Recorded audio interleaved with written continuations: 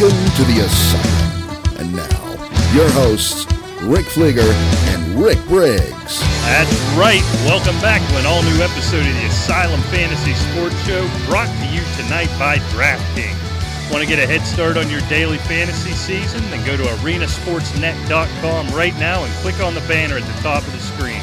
DraftKings, daily fantasy sports for cash. And Richard, as always, please play responsibly. And I always do, Rick. We are Fleeger and Briggs right here on the Arena Sports Network. Welcome into the Asylum, and we have a busy week to cover because I tell you what, if your draft hasn't happened, it's coming up this weekend, and football is right around the corner. It is draft week, buddy. I can't wait for us. Check us out. Get your questions in. Next time we're on the air next week, it'll be time for lineup questions, and you can send those to @AsylumFootball on Twitter, asylumfootball@gmail.com. Coming to you tonight again from Studio B, site of Rick, the Caveman Draft 2016. Yes, indeed, and it was quite the draft, I must say. I walked out last year with my chest puffed out thinking I got this baby in the bag. Anytime you do that and we crown you the champion, because twice we've agreed with you. Right. It's not just you being right. Dork. You know what I mean? It's like, oh, crap, Briggs mopped the floor, and I don't think you made the playoffs either season. No, actually, I'd made it last year, but I cobbled together a team all year long. But this year I walked out, oh, man, I don't know. Tell you what, though, warming up to the team, we'll cover some of that later on in the show. Yeah, we'll get into that a little later, but let's get into the headlines. We're going to play a little fact or fiction later. We will recap the draft.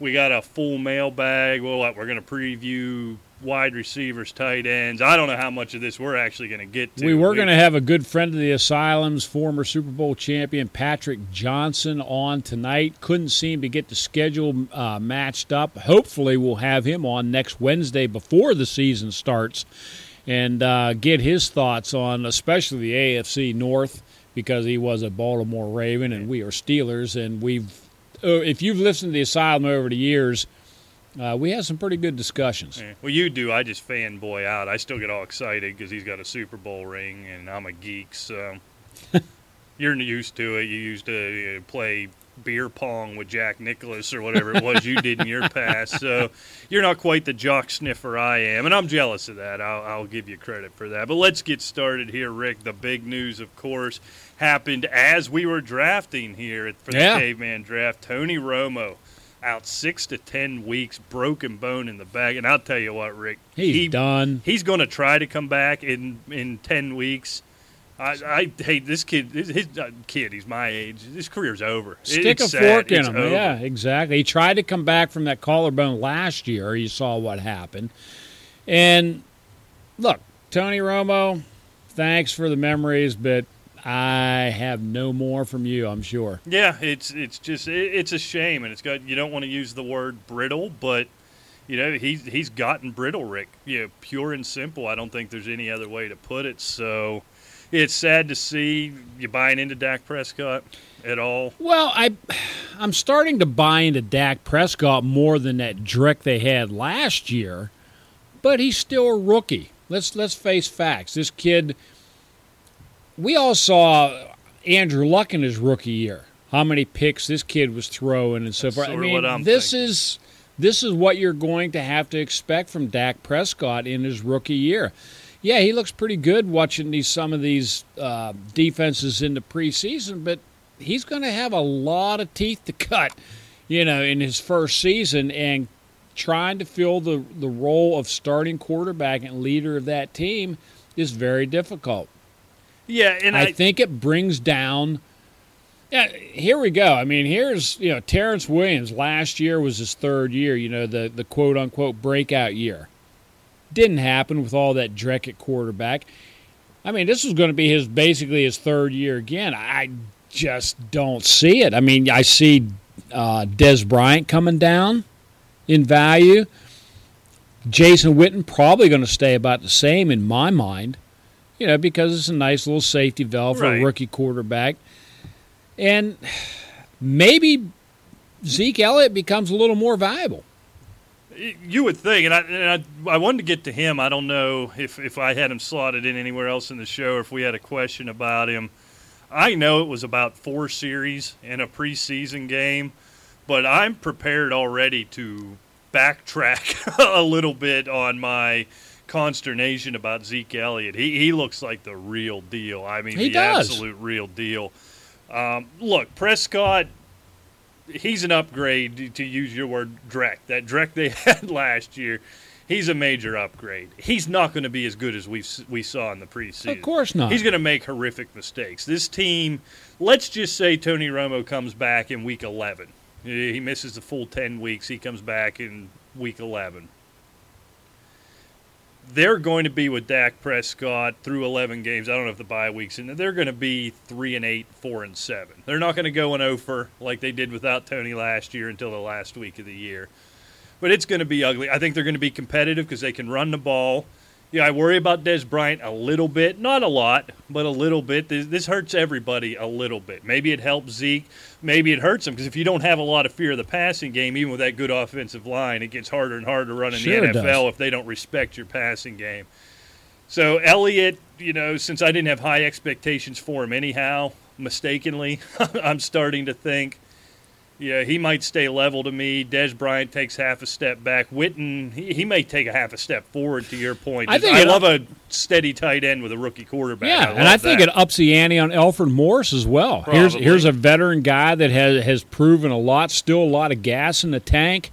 Having a great camp. Yeah, he's having a great camp. He's in great shape. Darren McFadden's out breaking his elbows trying to save a cell phone.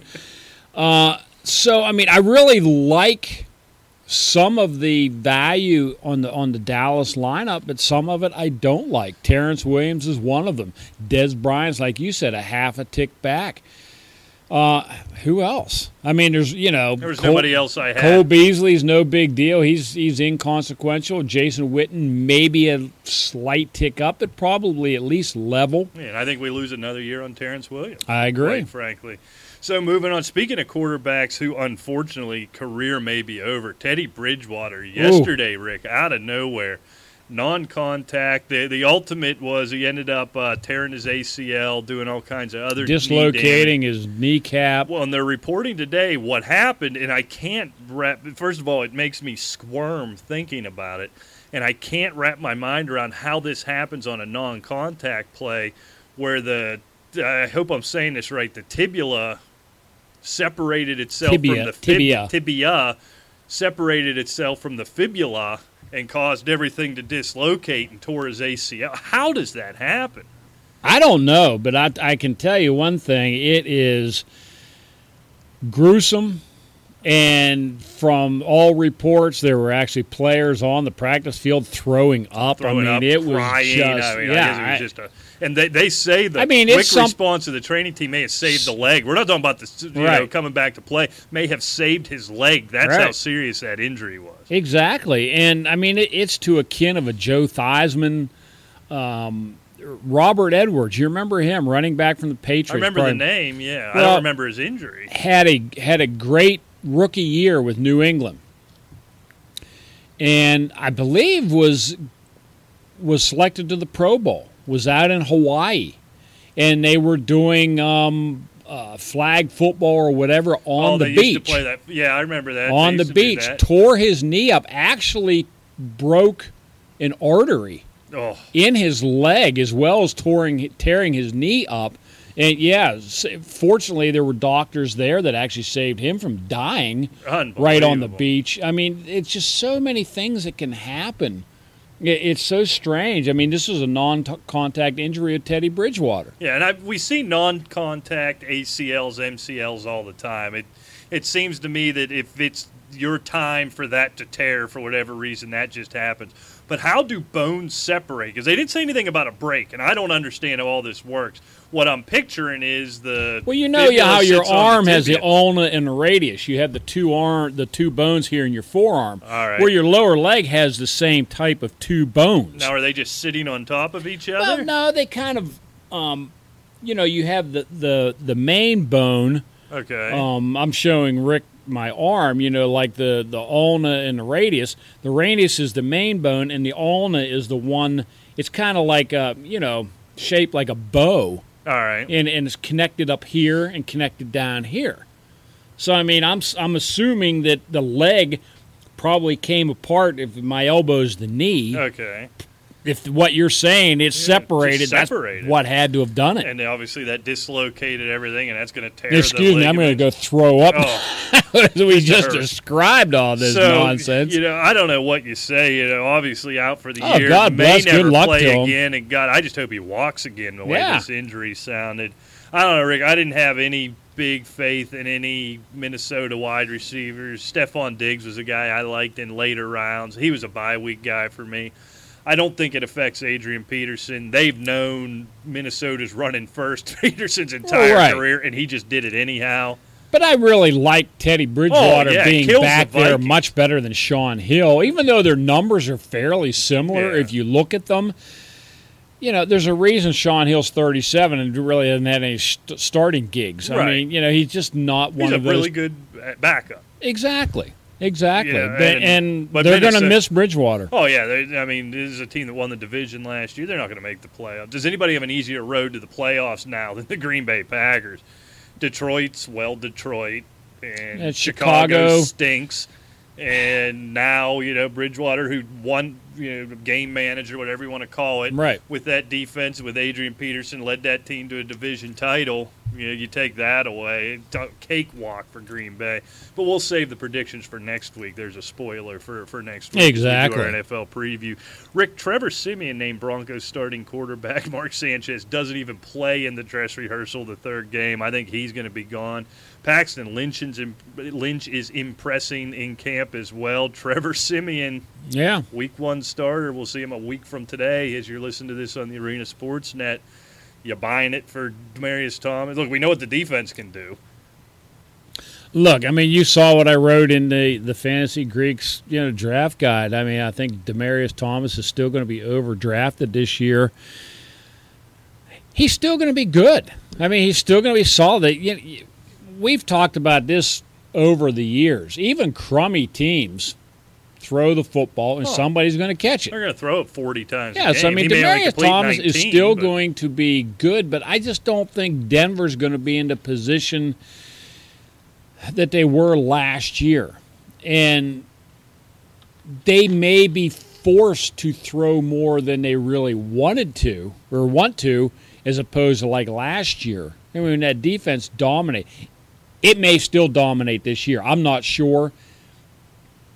But if they're in positions where they're forced to throw more than they really want to, that's where you're going to see the problems. Yeah.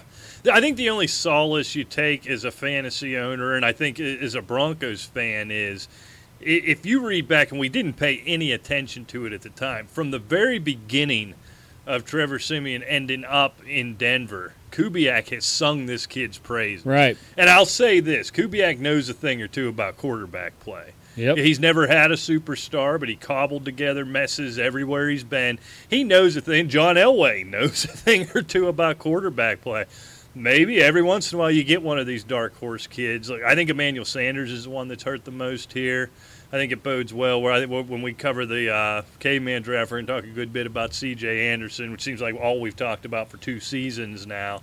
But just interesting, something to keep an eye on. But how about Mark Sanchez was a 5th overall pick in the draft. Somehow, by hook or by crook, took 2 Jets teams to an AFC championship game and now can't beat out Trevor Siemian and Paxton Lynch on a team with the best defense since the 2000 Ravens in the NFL. Well, look at Trent Richardson. Number 3 overall. He's not in the league any longer. So, I mean, hats off to Mark Sanchez. Yeah, I guess he got his. Yeah, exactly. He'll never work. I think we need to we'd be a little remiss if we didn't mention, it's really not sports related, but didn't mention the passing of Gene Wilder. Yeah. I mean, that guy was hysterical. You ever seen Stir Crazy, The Silver Streak? Of course, Willy Wonka and the Chocolate Factory, the producers, Blazing Saddles, Young Frankenstein. If Blazing Saddles is on, I can't turn the channel. I'm the same way with Stir Crazy. Doesn't matter. I never saw Stir Crazy. Oh, you have to. I need to go back and find it, but hearing all the radio shows and podcasts, because that's what I do. I hardly watch TV anymore. Right. I'm obsessed with that. And everybody who did sort of the memorials of him talked about that, and I've never seen it, so I need to go back and check it out. Definitely. It's him, Richard Pryor and him made the Silver Streak first, and then I think Stir Crazy. Stir Crazy, to me, was freaking hysterical. And Gene Wilder was brilliant. Young Frankenstein, another brilliant movie he wrote. I don't know if you've ever seen that movie. Parts of it. Great, I never sat down and watched it. Great movie. And, of course, Willy Wonka, as good as Johnny Depp was in Charlie and the Chocolate Factory, man, Gene Wilder was way creepier. Yeah, I never saw that. Yeah, there was a real pedophile vibe, and I'm sure that's what they were going for. Acid trip meets pedophilia meets, it was like a statement on big business. I think I don't know what it was, but it was the creep factor. That's what it was. It was brilliantly done. I never saw the Johnny Depp version. I can't stand a remake. Certainly watch Stir Crazy. You will enjoy it. I'll check that one out. So, all right, Ladarius Green, Rick, for Steelers put him on the PUP list out at least until Week 7. Why you are thumping your chest over there? Why are you thumping your chest? Obviously, you haven't read the Fantasy Greek Draft Guide as well either. Guess not. I think they can hear Mr. Briggs. Did you predict Of course, this? Jesse James. Oh, yeah. The value, buddy. Undervalued, going in here.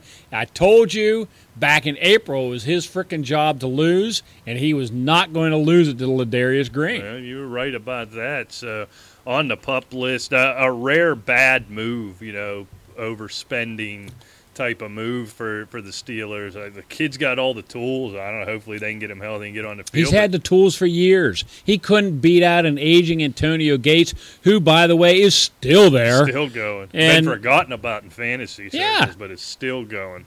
All right, Rick, let's do it. We've got about 12 minutes left in the segment, and that's all the time we're going to give to it. I feel like it's our obligation. Colin Kaepernick refuses to stand for the national anthem in their last preseason game. Says he'll continue to not do it. Here's his quote: "I'm not going to stand up to show pride in a flag for a country that oppresses black people and people of color. To me, this is bigger than football, and it would be selfish on my part to look the other way." Go ahead, Rick. I don't necessarily even want to touch this. It's okay. Let's just look at. And my wife and I have been talking about it. We were talking about it on the phone before the show. Yes, you were. Look, this is the United States of America. All right? Now, this is the only if he's going to protest it, the issue that I would have with it is, number one, he works for San Francisco and the NFL. If they're fine with it, I'm fine with it. This is a free country. You are allowed to protest it. No matter how misguided I may think he is, right, it makes no difference. Now, my wife did make a point. Yes, he is allowed to do it, but is he morally right to do it? That's all just a judgment call. And in my mind, I certainly wouldn't. I think he's way off base not to stand and recognize the flag of a free country where people have died and let this guy be free to protest. Right. Okay, yeah, I'm sure no matter where you go, there's some misgoing-ons on both sides of the police force, the good guys and the bad guys, however you want to look at it. And if somebody commits a crime, they need to be arrested for it and so forth and get them out of there, no matter what side of the law you're on. However, it does not take away from the sovereignty of your nation that it allows you the freedom to do this. Right. And so, but anyway, getting back to the original point of it, a lot of these people, you saw some of the tweet battles I was having earlier today with some of these knuckleheads. It was, he needs to go to Afghanistan and all this kind of stuff. Well, the whole... Or the other side, he has a moral obligation as an African-American man in this country to do this. So let's hit Rodney Harrison. There's nothing... Let's hit Rodney Harrison, who criticized him for doing it because he wasn't black. Okay, now, let's hit this issue real quick. Go back 150 years ago to say like 60-something. And a white guy said slavery is wrong. Is somebody, and they had Twitter back then, are you going to say, what are you talking about? You're not even black. Right. Duh. If it's something that is morally wrong against humanity, it doesn't matter what the hell color you are. Right. And I mean, that's the for whole point. But Rodney if there Harrison, was Twitter back then, that would have been said. Exactly. And for Rodney Harrison to attack him saying he's not black, so now he doesn't have the right to protest it, is ludicrous again. Right. So, I mean, yeah, you defend Cap one way, you bash him another way, then Rodney Harrison sticks his ugly head up, you defend him again. Right. So there's many. Look, he has the right to do it. Do I agree with it? Not necessarily. Do I think maybe something is wrong in the country? Yeah, maybe. But I just don't think it's the proper stage. But he's allowed to. The NFL's okay with it. San Francisco's okay with it. Let it go. Here's what his play sucks. Nobody's going to be talking about him in a couple of weeks anyway. Do you think he's smart enough to set this up? And I don't think he is, but the real cynic in me is he's smart enough to know he's getting cut.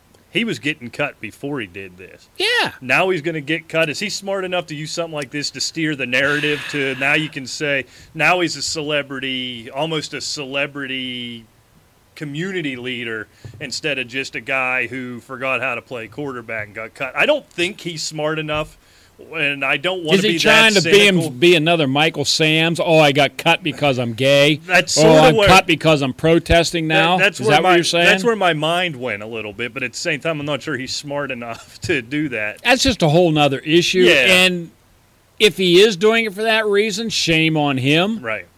But it still is the same issue. Hey, it's a free country, pal. Yeah. Take what you get, as far as, the repercussions. Right. But hey, it's America. Yeah, and here's my take in the couple minutes we have left. I think we all agree that Colin Kaepernick has the right to do that. I also agree that his employers, fans, consumers of football in the NFL, and everyone else has the right to be offended by it and club him over the head with it. Do you know what right doesn't exist? And it's the right I wish I had to invoke, to not care. That's the one you're not allowed to have. Because I'm going to say something here that you're not going to see on social media because this doesn't exist anymore. You're not going to hear on radio shows. You're not going to hear on this type of show. I don't know, Rick. I don't know what's right. I don't have the perspective of an African American going through whatever that community's going through right now. I don't have that perspective. I don't have the perspective. I'm never in the military. I'm not in law enforcement. I don't have that perspective. So I don't know which is right there. I don't have the perspective of how important it is to the team, to a locker room, that we all stand up. All my knowledge on that is in the first episode of Hard Knocks, Jeff Fisher said one thing that's very important to me is before every game we stand up for the national anthem, and here's how we stand. All right. Obviously, this doesn't exist in San Francisco. Right. Obviously. So my point is, of course he has the right to do it. Of course law enforcement, of course veterans, of course very patriotic people are going to be offended by it. Of course people in the Black Lives Matter movement and this cultural shift that's going on are going to side with him. And that's all okay. For me, I don't have the perspective. It's just not that big a deal. And that's what you can't say. Right? And that's what I felt like when you were getting just pinballed around on Twitter for the last 2 days, was you were saying, look, he has a right to do it. I don't know if it was right or wrong, but I loved your point. It's all right with the 49ers. It's all right with the NFL. So irregardless of what I think, I guess it's all right from a football perspective. You're not allowed to have that. It was like the whole Bruce/Caitlyn Jenner thing. My take on it was, I don't care. I don't think he or she's a hero, and I don't think she's a creep either. It's whatever. Go with God. Do your thing. I feel the same way with this. Well, another thing that I know we're running out of time, but another thing that bothers me is I think it's Florida State University wide receiver Travis Jester. Just happened to go to a cafeteria. I saw that. Little autistic kid apparently sits by himself all the time. He sat down there and had lunch with him.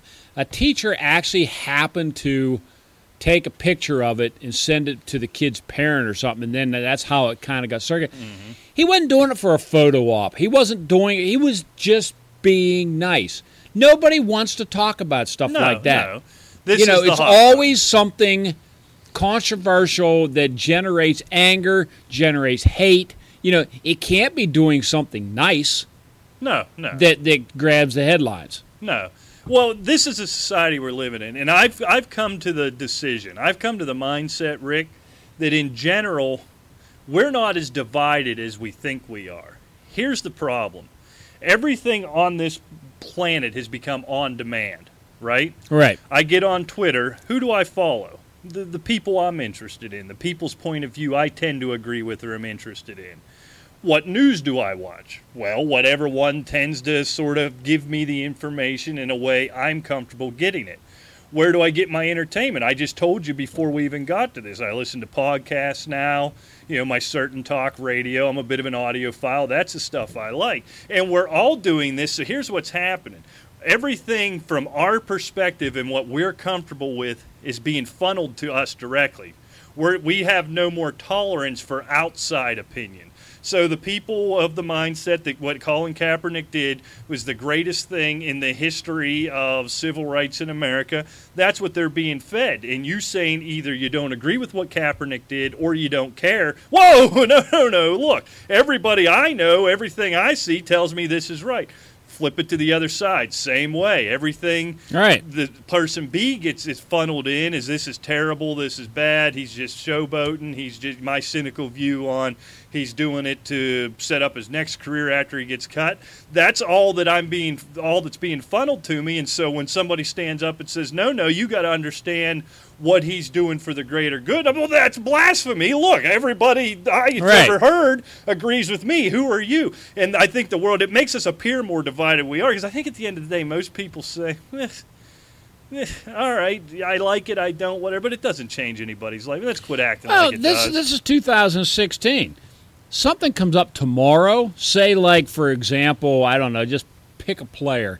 Andrew Luck decides to stand naked on top of the stadium with a black glove on his hand over his head. I would support that. No, well, I'm just coming up with anything weird. Colin Kaepernick's totally forgotten. Nobody could care. I mean, he could sit there for 1,000 national anthems and 58 Lord's Prayers, and nobody will pay him any mind, because it's something new. All right, personal opinion. We've got a minute and a half left, so real quick. Does the standing, not standing for the national anthem, all that important to you? Or does it feel like it's a go-through-the-motions thing at this point?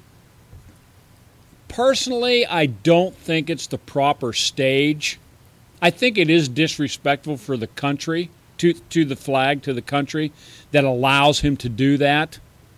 But again, like I said in the point before, it's the United States of America. You're free to protest. Right. I don't agree with it. No, I don't. However, he's free to I disagree with him. He doesn't care. I don't care if he disagrees with me. That's what makes this country great. Yeah, and you can't Simple do that as that. anymore. Sort of my take on it is, it's a show of respect, and if for whatever reason you choose not to do it. At the end of the day, just in general, like if I'd found out some other player with no political agenda, I hate to minimize what he's trying to do by calling it that, but without a political agenda, say, ran back into the locker room or knelt down on one knee or ran and took a leak or something, I wouldn't be that offended by it. Tim Tebow, so it has nothing Tebow knelt down and prayed, and he got destroyed for that. If you want to protest something, Colin, why don't you refuse to play and not take a paycheck? With that same flag on the back of the helmet you're putting on your head. Exactly. That stuck out to me a little bit. Right.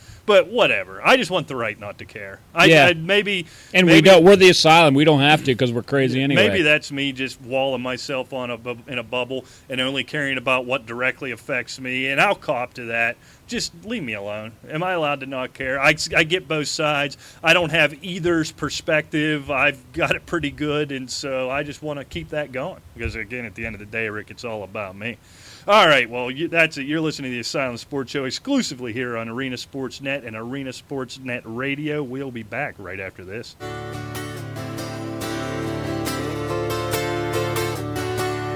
Hey, welcome back to the Asylum right here on the Arena Sports Network. Hey, this Sunday, join the Christmas Brothers, Brian Snow and Peter Wiseman, as they break down the 2016 NFL season. It's the Arena Sportsnet NFL Preview Special presented by United Games. We kick off live at 2 p.m. Eastern Time and break down the entire season for you, the fans. The Arena Sportsnet NFL Preseason Special this Sunday live at 2 p.m. Eastern with a replay at 10 p.m. Eastern. Tune in. Getting it done over there on the Arena Sports Network, Rick. The Snowman, our new man. You I like got the that, Snowman. man. Good dude. Make sure you follow Brian Snow, Golden Voice Snow on Twitter. Is that what it is? Yeah. All right. Hey, we're going to hit back to we like to cover this guy.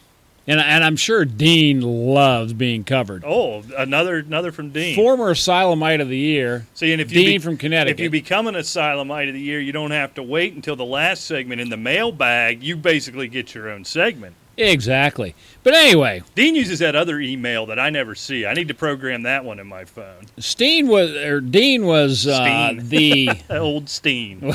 Well, he sent a little email named Stern Lecture, which is what he was the target of last year of the was Asylum. Was he lamenting the tongue lashing he got? Yes, and he said he felt like he was in the principal's office last week, and well deserved. But he said he wanted to set the record straight that he only strayed one time from the Asylum wisdom. And you know what, Dean? That's all it takes, it's the pal. only time, if I'm not mistaken, he didn't win a title, right? Exactly. So, we took him to 2 in a row, if I'm not mistaken. Right, and then he told us to pound sand. And he started off 0-5, so guess what? You got what you deserved. All right, don't beat up on him. He got his beating, all right. But anyway, he did bring up the Sunday morning inside slant, which will be... What, not this coming Sunday, but next Sunday. 1 week from Sunday, 10 o'clock a.m. on Blog Talk Radio. Yeah, 10 o'clock to 11:30. We take live calls. It is a live show. We'll take calls. We got emails, a mailbag. And we will help you set your lineup and win your leagues. But anyway, Dean wanted to know if we could come up with some top 15, top 10, top 15 wide receivers, top 10 tight ends, and I said his wishes are command, and by golly, we have them. Yeah, I did. I didn't even know why I was doing the homework. I was surprised when you texted me out of the blue last night and gave me an assignment. Now it all makes sense. So, exactly. So, yeah, I put it together. I don't know how you want to go about it. We agreed pretty much in lockstep on the running backs last week. Right. I have a feeling when I sat down, because really, since we haven't been putting them up on the website, I haven't paid a lot of attention to rankings. I have in my head about where it is. But when it comes down to draft time, I tend to go with the flow. So my rankings tend to go out the window. So when I sat down, this is from my heart, no input from anybody. This is how I feel the top. I did 12. You said 10, now you're saying 15. I hit it in the middle. I did top 12, your number one wide receivers. A couple of guys just outside of it I threw in. But I think we're going to disagree here. So why don't we'll go one for one, Rick, I guess. I'll start it out. I don't think there's any debate. We both have A-B, right? Oh, definitely. So we both have him at 1. We both have Odell Beckham at 2, right? Yes. I think here's where we're already going to agree. You got Julio at 3? I do have Julio at 3. I've got DeAndre Hopkins at 3, Rick. You know how I feel about old Nuke. That's my guy. I know a lot of people have worried that the emergence of Lamar Miller, how that might cut into his production. Worried about Osweiler. I watched them play in the dress rehearsal there last week, and he's still the first option, the second option, and the fourth, quite frankly. I think the sky's the limit for this kid. I think Osweiler is good enough to get the ball to him. He's better than that other group of guys.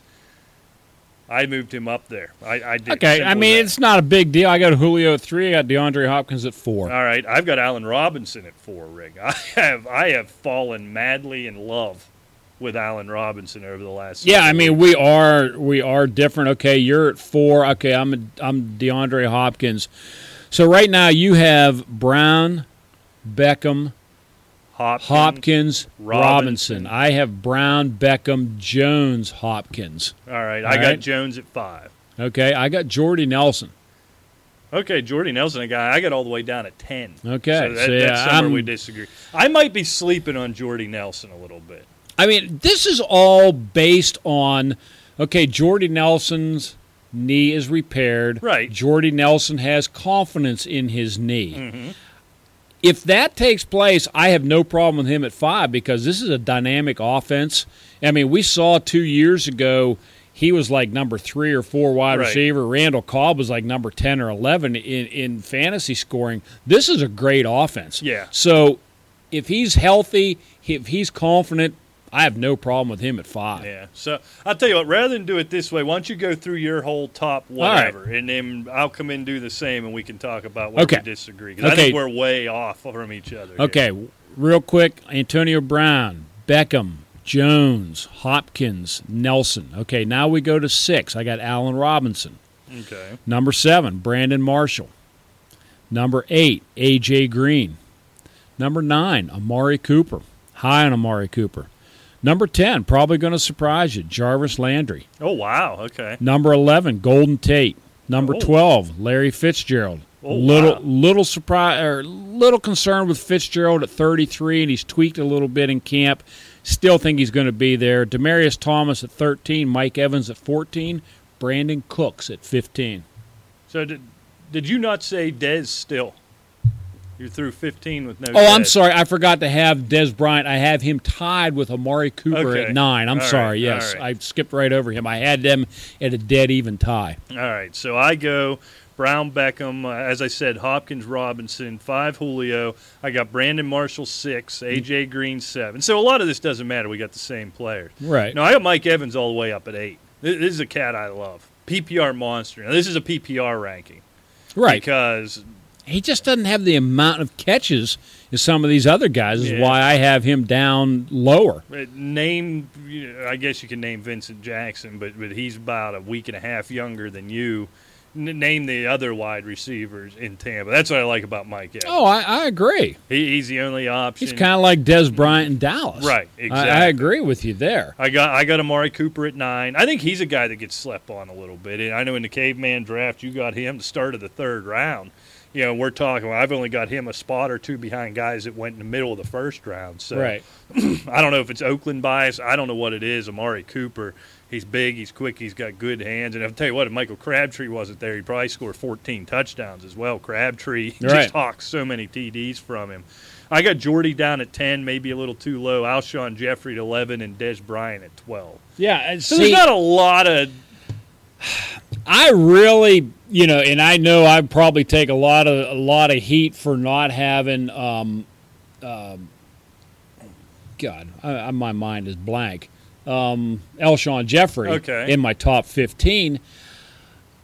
The Bears, I'm not convinced about the Bears, and Jeffrey.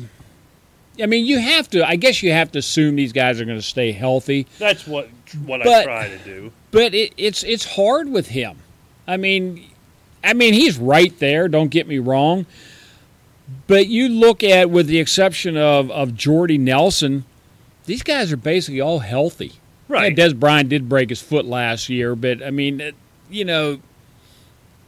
don't know. And Dez is a lot like Jeffrey, very physical receiver. That's why I don't have him in the top 15. I got him at 16. Right. But and I'll take some heat for that, but I will put Jarvis Landry over him right now. Jarvis Landry over 100 catches last year. I mean, I'm using him as an example because when I said Jarvis Landry, you went, wow.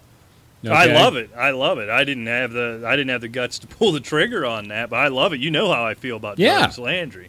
Yeah. So I mean, and in Golden Tate, I think we saw what Golden Tate did without Calvin Johnson 2 years ago. Right. I think he steps right into that. Stafford's got to have a guy. It's not Eric Ebron. No. I mean, it's going to be Golden Tate. And if Marvin Jones lives up to 15% of the hype, and the hype machine has gone just into orbit with Marvin Jones for some reason, if there's even a modicum of truth, here's what we know.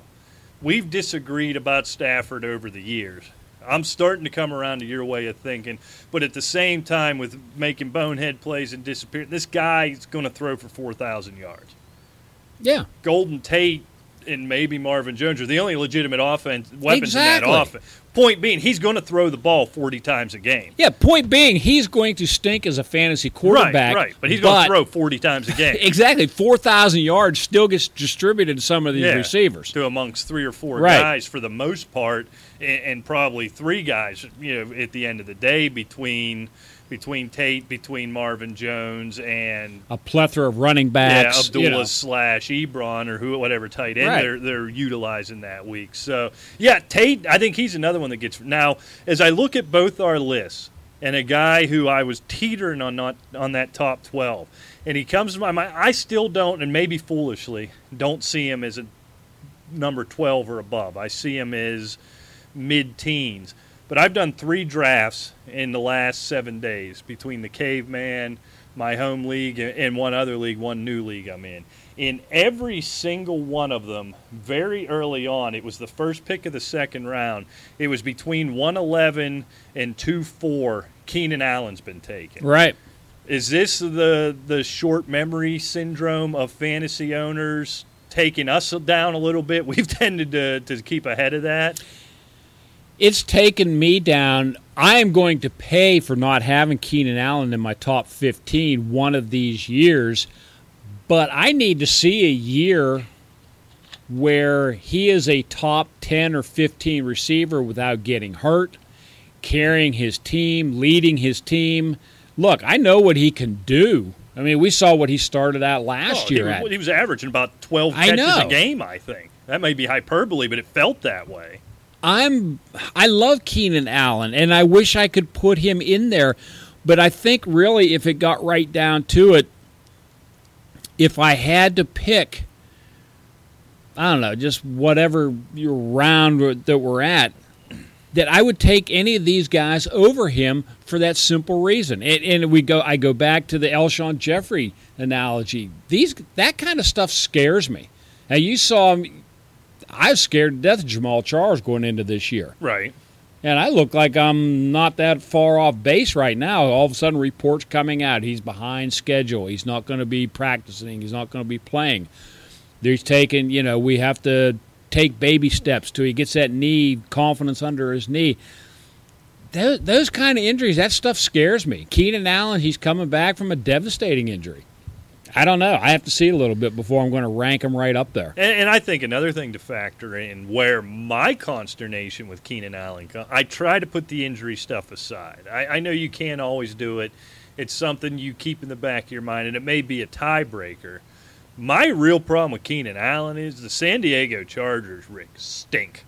They just stink. And I know Phil Rivers can still fling the ball a little bit. Well, that's the thing. It's kind of like a Matt Stafford. He's going to throw for his 4,700 yards.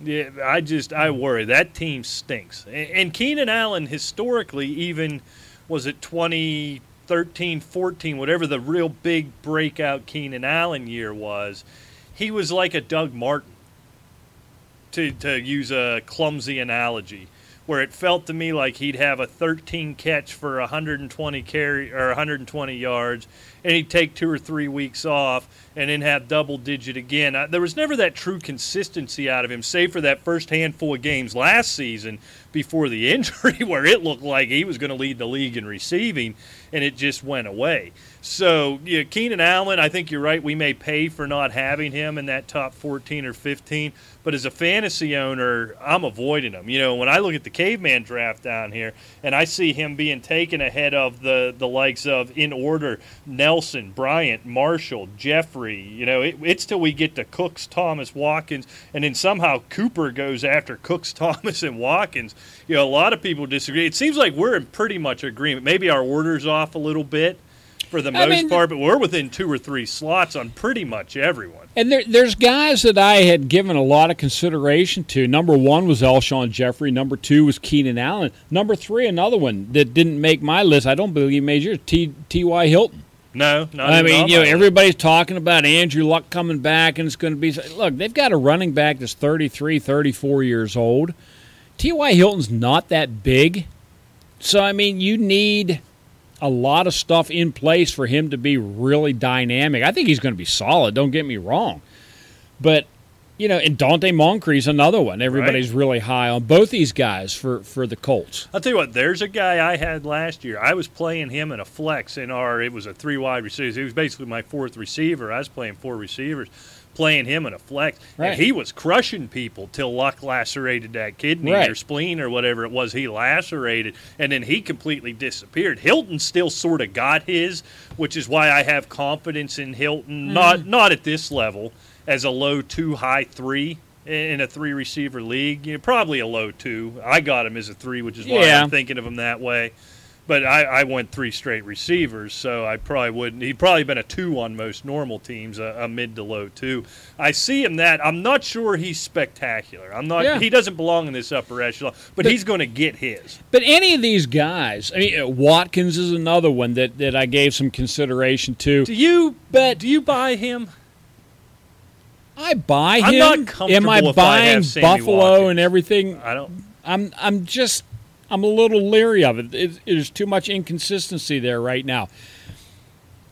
A lot of people are looking for a big year from Shady McCoy. I'd like to see it.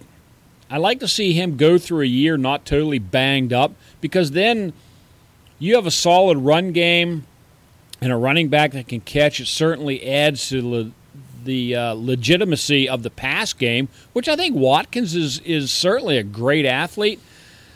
But and somebody's, there's been a lot of talk. Well, Hogan's really going to solidify it. Don't bring me Hogan. I know it's Jeremy Maclin was another guy that I thought of. He's going real early for me in a lot of places. Yeah, I have to look back. We just mentioned Jamal Charles. Reports are he's behind schedule. Alex Smith is the quarterback. Yeah, I like Maclin, but he's not a top 15 guy to me. You know what I'm saying? And he goes late in the 4th in ours, so about right in the Caveman League. I'm done with ADPs. I'm going to base everything on what happened in the Caveman League, considering we all finished 7-6 or 6-7 every year. Right. So it seems to work out pretty well. So the thing to me with Sammy Watkins, I avoid it. I own no Sammy Watkins, and I don't anticipate owning any unless he falls to about the 5th round somewhere, which he isn't going to do. What I can't do is explain why. Here's one of those classic Rick Fleeger discussions where I don't know why, because for whatever reason, I got the warm and fuzzies for Tyrod Taylor. I feel like this is a guy who's ready to take a real leap forward. I think he took a big step forward last year, and I think he takes a leap forward this year. This kid's the real deal. It may be short term. He seems like one of those type of quarterbacks with the running ability, the strong arm that can string together 2 or 3 years where you think, Robert Griffin, where you think the league's about to change, and then it reverts right back to where it is. Right. I'm high on LaShawn McCoy this year, but for whatever reason, I don't know. Sammy Watkins, he's kind of thin. Maybe he almost looks frail to me. When he plays, he gets his hand on if he gets his hand on the ball, he's going to make the catch. But I can see games with Rex Ryan and with Tyrod Taylor and in Buffalo and with the weather where they run the ball 45 times. Sammy Watkins is going to be, in my mind, the type of guy who has these big, fantastic games, and then you don't hear a lot from him for weeks at a time. Right. Perfect flex guy for me, but you're drafting him as your second or your third receiver. I think maybe you just amended my top 15 That's what for I me. do. You're welcome. You are welcome. Just because of the inconsistency in the way Drew Brees loves to spread the ball around, I'm going to put Keenan Allen at 15 in place of Brandon Cooks. There's another one that makes me nervous. And because I really think the upside of Allen, he is the guy with Phil Rivers if he's healthy, where Cooks could be the guy for 3 weeks in a row and then disappear for 3 weeks in New Orleans. Bold prediction. We haven't done a bold prediction segment yet. From what I've seen, from what I've read, and from my ample gut, which is where most of my stupid predictions come from, Michael Thomas leads the New Orleans Saints in receiving yards this year. I truthfully believe that. Brandon Cooks may lead in receptions. Although that Willie Snead touchdowns, and then Thomas will be in yards. You're probably right. But I think Michael Thomas is the Saints receiver I want to own, if for nothing else, based on value. Where did I take Michael Thomas? I made a big stink about it when I did it, too. Right. I think it was in the 10th round. You're getting him for nothing in that offense. Cooks, we've never had, since Joe Horn, we haven't had that consistent guy in New Orleans. Week in, week out. Here's Even our number Colston one. wasn't consistent like Horn was. Right. No, and he took a bad rep. I think if Marquise Colston was anywhere else where he was the true number one, he wouldn't be the punchline of so many fantasy football jokes that he became. And this is a guy you and I used to fight over in the mid to late rounds of every draft because you slid him in there. He might crush your soul every now and again, but then he'll go out, he'll catch 8 for $1.50 and 2 touchdowns as well.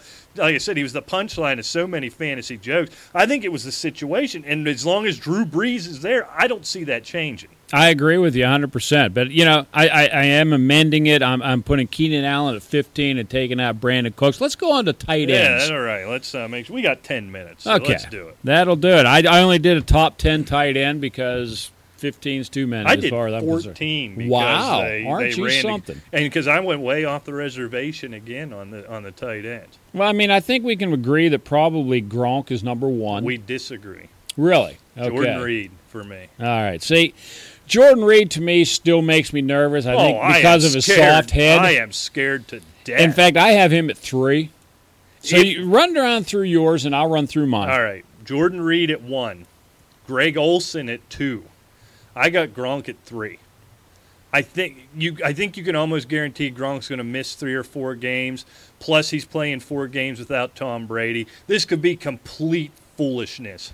But I would feel better with Jordan Reed or Greg Olsen. That's what I base that on. That ranking isn't even necessarily based on my belief that either one of those guys will have better statistical years. It's what I could pallet on my team. Although if Jordan Reed plays 16, he'll blow Gronk's numbers away. I'll go on record as saying that. I might get with beat Brady over, missing 4, at Asylum Football on Twitter to call me an a-hole. But if Jordan Reed plays 16, he laps Gronk. I truthfully believe that. But anyhow, so Reed, Olsen, Gronk. I got Zach Ertz at 4, Rick. This guy is tearing up the preseason. Okay. Loved him in the offseason. This is a guy I am targeting all over the place. I got Kelsey at 5. Barnage at 6, Gates at 7, Walker at 8. I had him higher, and he's got this weird. Did you hear about this weird health thing he has going on? Left the Week 3 preseason game. His blood pressure was through the roof. He couldn't catch his breath. He was hyperventilating, and they didn't figure out what it was. They did blood tests. They did everything. No clue what was going on. Stuff like that terrified. Because now we're not talking about fantasy football and football. We're talking about a young man's life here. That is not good.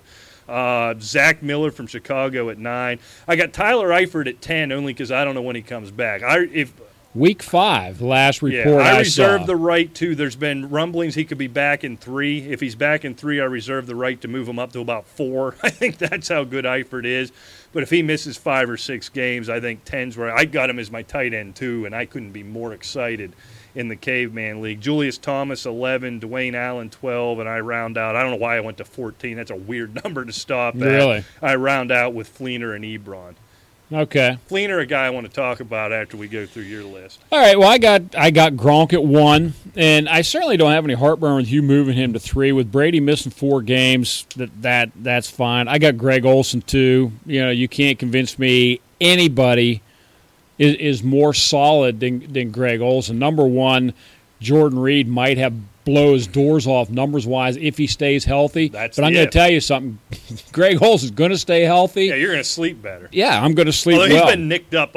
There's been 3 separate times. I'm sitting around while I'm supposed to be working, reading the Twitter, and it's, Greg Olsen just left the practice field. He's limping. Greg Olsen just holding his elbow and left the practice field. And I'm waving my arms over my head, and I'm starting to text you, and I read the next story. Oh, it was nothing. Yeah, he's just trying to give fantasy owners a stroke. They stapled his elbow together, and he's back out in the field. Okay, I got Delaney Walker at 4. I'm sure sniffing talcum powder probably raise your blood pressure, but he's all right. Zach Ertz I have at 5. I really like. I think he's going to have a breakout. Yeah, I thought I might get some pushback. No, I think he's going to have a breakout year. I got Kelsey at 6.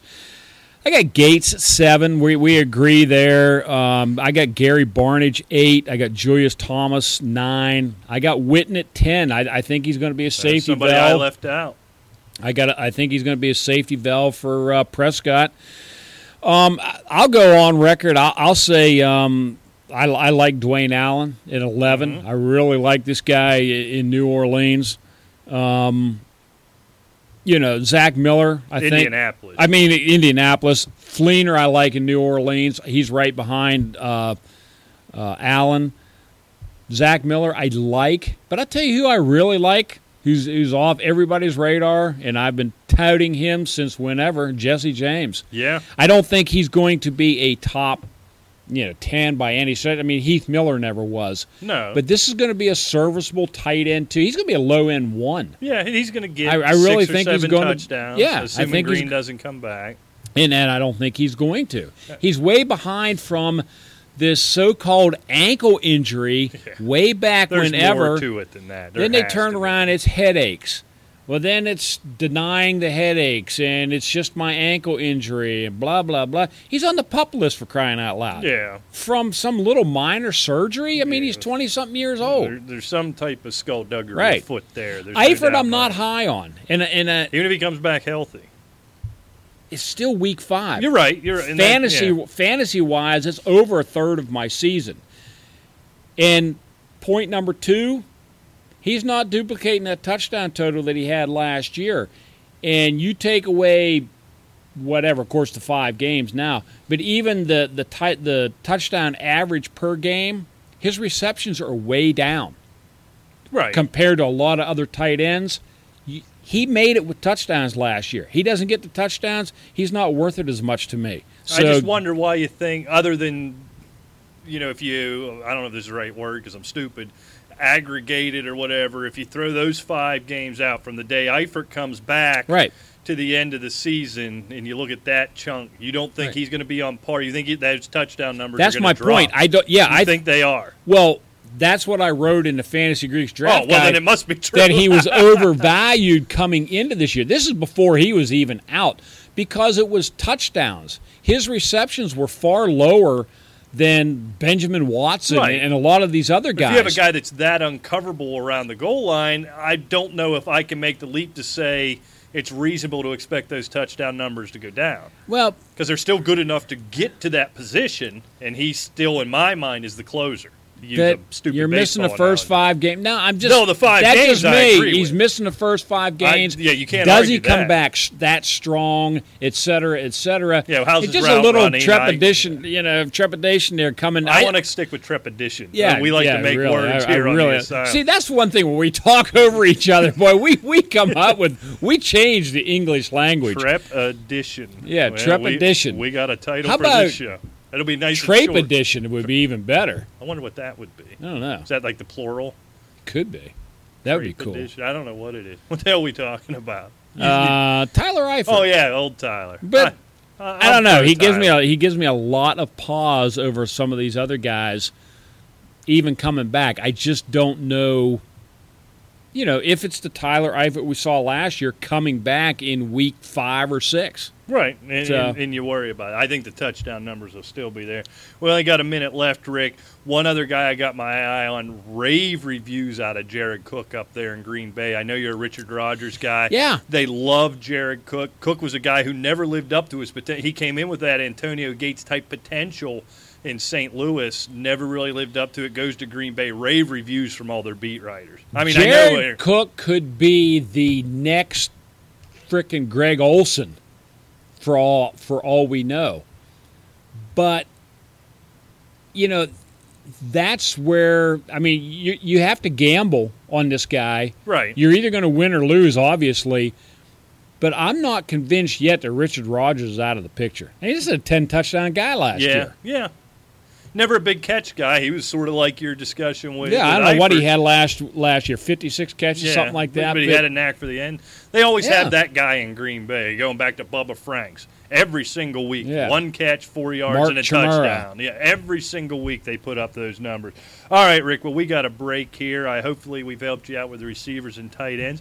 When we come back, the world has been waiting, Rick, the game that continues to sweep the nation. Sweeping the world. It is fact or fiction here on the Asylum Fantasy Sports Show, exclusively on Arena Sports Net and Arena Sports Net Radio. We'll be back right after this.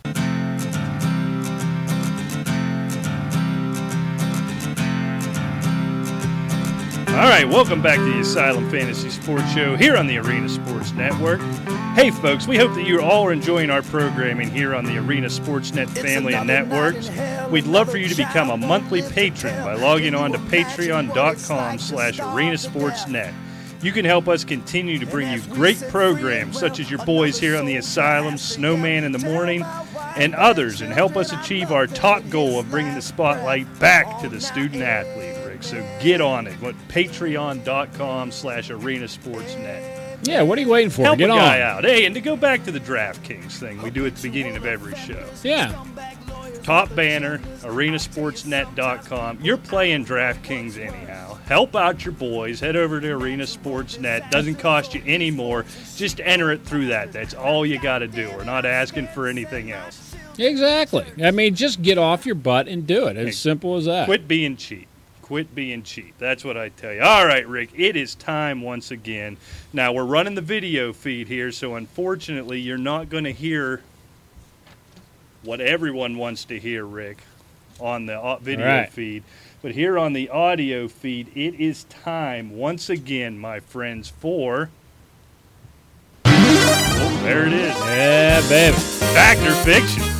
You're missing out on this. So if you're watching the video, head on over to Asylum Fantasy Sports. It is the game that is sweeping not the nation, but the world. The entire world, and we're looking to take down the universe. I think next. we are in like 105 different languages now. Fact Really? or fiction. Oh, yeah. What do I sound like in Portuguese? Kind of like a drunken Spaniard. All right, sounds about right. Yeah. That sounds about right. And ladies and gentlemen, we did have the caveman draft this past Friday. We did. I think I know where you're about to go with it. And speaking of drunken Spaniards, it was a pleasure to watch this buffoon sitting across from me. He got started quite early. Now, I was at my son's, he's a senior in high school, and I could real easily twist all of this into your fault, but go ahead. Of course it's my fault, but it doesn't matter. You got started early, and not only was he a slurring, obnoxious drunk, he was also a flopping stand-up comedian that just thought he was freaking hysterical. Well, I was putting on a show. I was funny. To you were just dying. I was cracking myself up. It was a ride. Now, but in my defense, because I always, remember when they brought us down the 10 Commandments of fantasy football, not getting sloppy drunk was a big part of it. Right. I held it together to about round 10. I was probably annoying up until that point, but I think my draft reflected that I still had my wits about me. But come the end of the draft, it was about 1 in the morning. The draft, bottom line, lasted about an hour too long. No. That's what it You know comes what down time I left your house? No, I don't. 2 o'clock in the morning. Oh, yeah. See, I got up at 4:30 and drove to Pittsburgh, to do my weekly Saturday morning shtick for our store. Uh-huh. And I was quite tired come Saturday. I had no problem falling asleep. No, I don't imagine. I imagine you went to bed 15 minutes after the store closed on Saturday. No, actually, I went home and finally, got something to eat or whatever. I think I went to bed about 10 o'clock that night. Ooh. And that's a rough stretch for a man of your age. I don't think I heard anything till about 7:15 the next morning. I mean, you think about that, 7:15 is early, but, you figure 10 to 7 is what, 9.5 hours. And if it was just solid, yeah. That's a pretty good run. So, yeah, to everyone in the caveman draft that I may have offended or hurt your feelings, who cares? I don't really give a damn. Yeah, it was a perfect confluence of events. It was moved in order to accommodate, so you could go see awesome, your boys play. I really appreciate. Hats off to you. I mean, this Studio B was the Came site. Up big again, didn't it was awesome. I think the future home of the caveman. I think draft, it is. I think. And let's hit on something else. Oh, all right. All this. I don't even know what to call it. It's still a clean show, but all this scuttlebutt about zero running back strategy, this, that, and the other. Looking at this league, we did the first 2 rounds, you have 24 picks. Do you have any idea what the ratio was, position-wise, in the first 2 rounds? I bet you it was pretty close to 50-50. It was 12-11 to 1. Gronk being the one. Yeah, Gronk was the one tight end, 12 running backs, 11 wide receivers in the first two rounds. That surprised me. I went back-to-back wide receiver. I mean, there was two of us that did that, right? Yeah. Yeah, me and the number 3 overall pick. Yeah. And really, that wasn't even my plan, quite frankly. I was kicking around. Well, let's get to it. I mocked everything at 10 for whatever reason. I thought I was picking 10. Found out as the draft begun I was picking 7, so that changed everything. So I'd mocked Allen Robinson and planned to get Jamal Charles coming back. Was my plan picking at 10. I stuck with it. I love Allen Robinson that much. You saw I have him, 4th in my rankings now. Yeah. So I rode with it, and Brandon Marshall falling 100 catches falls to me in the middle of the second round. I couldn't let it go, so my plan changed. Yeah, exactly. And I ended up going 3 in a row because as it turned around again, there was no running backs left that excited me. So I figured, what the heck? Let's wrap up receiver now, and I can focus on running backs the rest of the way out. So that's how plans change that much. Oh, there's no doubt about that. And then by the 10th round or 11th round, I was blitzed out of my mind, so it didn't matter. But it was the perfect confluence of circumstances. So we move it here to Studio B. So I don't have to drive anywhere. That's a big deal. That makes a big deal for me because it added. You added to your trip. A lot. I didn't have to drive anywhere. Folks showed up earlier than I expected, and me being the host that I am, I didn't eat enough. I don't drink very often. I'm not a good alcoholic like you are. So everything sort of came together. Plus, I work at home. Now I do the show at home. Everything I do is at home. So I'm not around other than you, and I don't consider you another adult. I'm not around other adults. The only people I'm around are my wife, my child, and you. So I got other and people. And the dog. Yeah, now I got other people around to talk to and get me all whipped up into a frenzy. It was the perfect confluence of circumstances that made a drunken fool out of me. Yeah, I mean, the drunk part, the fool's always there, well, but the drunk true. part really just kind of hypes it up.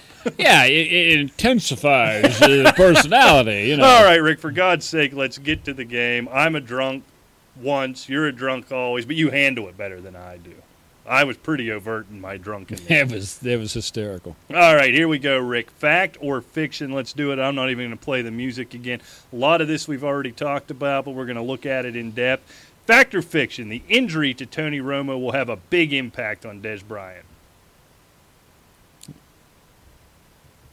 And, of course, I'm hitting the fact button. All right. Yes, indeed. And I'll tell you why. Because I don't think Dak Prescott, as a rookie, is going to be nearly as effective as what he's looking in preseason. Right. I think it just stands to reason that Dez Bryant is ticked down somewhat. Yeah. And I thought Dez Bryant was going to be overvalued coming into 2016 for the precise reason of the health of Tony Romo.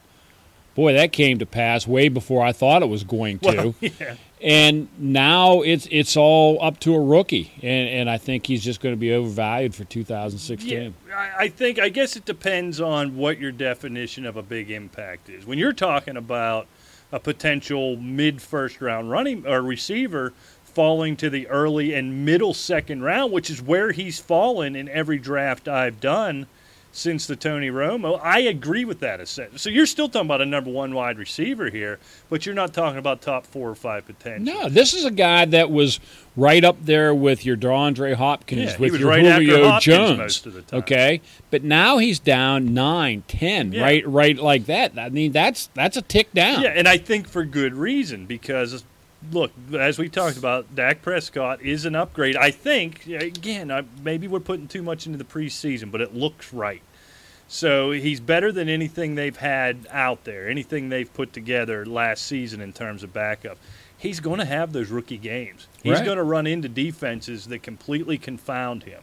And another thing I think about, when he runs into those and he's not getting to the ball to Dez when he's open or not getting it to Dez on time, what happens? Dez is going to have a meltdown on the sideline, and he can take himself out of a game. You see receivers, I saw some behind the scenes with Larry Fitzgerald, and he is just riding Bruce Arians and riding Carson Palmer's butts last season about, get me the ball, I'm doing all this jargon I don't understand. Get me the ball. And it's productive for a guy like him. and you could tell the coaches at Palmer take it that way, and it motivates Larry Fitzgerald. It's the complete opposite. Look, we know who Des Bryant is. It could take him out of a game, and there's going to be chunks of games and chunks of the season lost because of Prescott a rookie being a rookie, number one, and Des Bryant being a Des Bryant, number two, sort of like my confluence of events that led to my sloppy mess on Friday night. I think you're going to see the same thing. Right. Now and again, I think he's still going to get his. He's still going to be a number one, but he's going to be a lower-end number one. I agree. All right, Rick, in the same vein, fact or fiction, the injury to Teddy Bridgewater will have a negative impact on Adrian Peterson.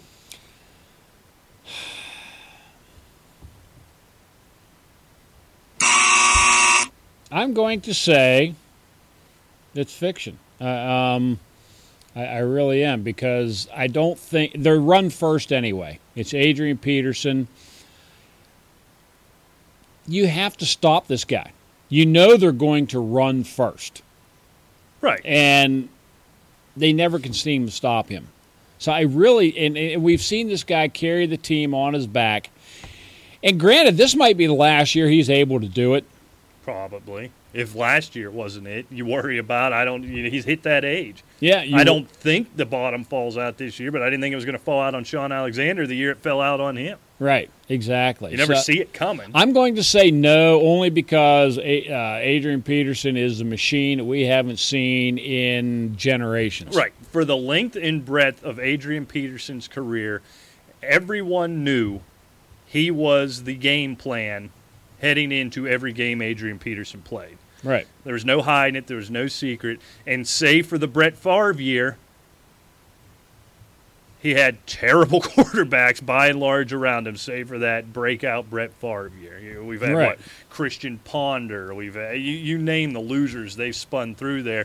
And last year's Teddy Bridgewater started turning around. So he's done it with bad quarterback play before. He's done it with defenses keying 100% on him. He's just a freaking robot. That's all there is to it. I don't think it has a big impact. I agree. All right, Rick. Fact or fiction? If healthy, both DeMarco Murray and Derrick Henry will finish the season as top 24 running backs. Oh. I hope I hit the button right, but for the audio. Yeah, for those of you at home. Yes, on for all television. of you. Yeah, I think so. If they stay healthy. I mean, I'll tell you what, DeMarco Murray looks like a beast in preseason. And I'm very impressed with him. Derrick Henry looks better. Yeah, and I was just, see, you steal my thunder. Oh, I'm sorry. Yeah. Oh, you can say it. We'll pretend I didn't do that. Okay. Back it up. I'm really impressed with DeMarco Murray. And Derrick Henry looks better. Don't be damned. All right. No, I agree. But no, you're absolutely right, Rick. They both look great. And you're talking top 24. Yeah, that's a low threshold in fantasy football exactly. these days. So I think easily, yes, if they're healthy. I'm starting to believe, to the point of Derrick Henry being better. Right now, I think Murray's going to keep starting these games as a courtesy of him being the high-dollar veteran. Mm-hmm. I think Derrick Henry gets more work in the end. As the season progresses, Derrick Henry's going to get more and more work. So here's how I see this thing breaking down. I think DeMarco Murray, DeMarco Henry, we'll and Derrick Henry. I see DeMarco piling up carries and rushing yards early in the season while Derrick Henry piles up touchdowns. And I think we see that pendulum swing to where the end of the year, I think then Derrick Henry becomes the Ricky Williams to DeMarco Murray's Ronnie Brown. I think it swings that way. I think they both end up with fantastic numbers. The one I want is Derrick Henry, because I think at the end, Derrick Henry's got top 12 potential, even with DeMarco Murray taking care of it. Yeah, I mean, you hit right on Ronnie Brown and Ricky Williams. I think these two guys could be that if they stayed healthy. Now, we know Brown didn't stay healthy that year. Right. But who was it? Was it Forte and Jones? Mm-hmm. Back. Yeah, there was a time Forte was Thomas Jones, right? Lightning to right, and I mean this could be a real dynamic duo on a team that's not all that good. No, that's going to be their offense, but it may not be. I mean, you still have Mariota and Walker and They still have a few weapons there that's going to be able to let them be a very, very solid running team. Right. You can't – I think they're going to be versatile enough where you just can't slam 8 in the box and say, okay, you're not going to run against us. Then they can hurt you bad. No, a guy like Tajay Sharp, he's looking like if they're able to throw the ball with that running game, I think Tajay Sharp could make himself a weekly fantasy flex play every week. That kid's looked that good so far in the preseason. All right, Rick, where are we at? Oh, fact or fiction. With the Denver quarterback situation being what it is, Demaryius Thomas will continue to be a number 1 wide receiver. Number 1. Well, you got to go back through your rankings now. Remember what you said. Number 1's Oh, it's fact, it's a baby. positive. I think he will. Very low end. I have him ranked at 13, which there are leagues with 14 teams. Okay. Oh, I like that. That's a good out. I mean, I think he can make a very low end one, especially in PPR, because you got guys like Mike Evans, Brandon Cooks, who I had in there, that my biggest knock on some of these guys, they just don't have the number of catches because they aren't always the guy. Mike Evans is the guy, obviously, but he tends to not have he's not the 100-catch guy. He's the big play touchdown guy. But, yeah, I really think Demaryius Thomas could be a low end. And here's a guy that we haven't mentioned. I want to get your take on that. I know we're in fact or fiction, but so what? Yeah. Doug Baldwin. Yeah. Yeah, this is a guy that nobody, we made fun of him because he was whoever he was going after. I've got the ring, and he didn't even do anything for Seattle's Super Bowl ring. Yeah. Well, then he starts off just like Doug Baldwin last year. Then the second half of the season blows the doors off of most other wide receivers, numbers-wise. Yeah, especially Does this continue? I mean, we don't have beast mode anymore. I mean, it's fallen to Thomas Rawls. Russell Wilson, I think he's an elite quarterback, don't get me wrong. But I'm still really mixed on Doug Baldwin. He's not one of those guys that I'm really targeting, saying, boy, I want to get Doug Baldwin. Right. Because I just don't see that he's going to be this consistent stat machine that we saw the second half of last year. I think we're going to fall back, probably elevated somewhat, but still inconsistent numbers. Yeah, this is one, I'm like you, I'm torn on this. So here's my take on him. I own no Doug Baldwin. Maybe it's me just taking the coward's way out, but here's where I look at it. Again, it's impossible to ignore what he did the second half of the season. Just a torrid pace. Did he surprise some teams? Number one. You brought up Marshawn Lynch. You take him out of that offense now. I think you got Rawls, who I like, but he isn't beast mode, and he's banged up. And whether or not you buy Christine Michael, point being, there's questions at the running back position. You got Tyler Lockett, nice player, scary slot guy, great kick returner. Anybody else in that offense that scares you? How about Jimmy Graham? Does he scare you? You know what I said was going to happen to Jimmy Graham? You're right. You're right. I swung and missed on that. Name another receiver you're scared of in Seattle. None. That's it. So if you're not 100% fearing the running game, so then right now there's only two things that really scare you when you take on Seattle offensively. It's Russell Wilson, which I don't know if you can contain him. He's going to beat you with his legs, or he's going to go over the top and beat you. And it's Doug Baldwin. Is Doug Baldwin the type of guy? Is he a Dez Bryant? Is he an Antonio Brown? Is he a Julio Jones who can have all the focus on him and perform and put up those numbers he did? I don't think he's that guy. Now, I reserve the right to amend my opinion in week 4, but I'm going to say no. I think now he's woken folks up. He's now the focus of that offense for what he did in that second half of the last season. Right. So I think, he's probably more valuable than what he had been up to that point, but there's no way he keeps up that type of pace. I agree. Not to justify the numbers he's putting I agree. Up. All right. Oh, we got plenty of time for lots more. Rick, real simple. Fact or fiction? the Marvin Jones hype is justified.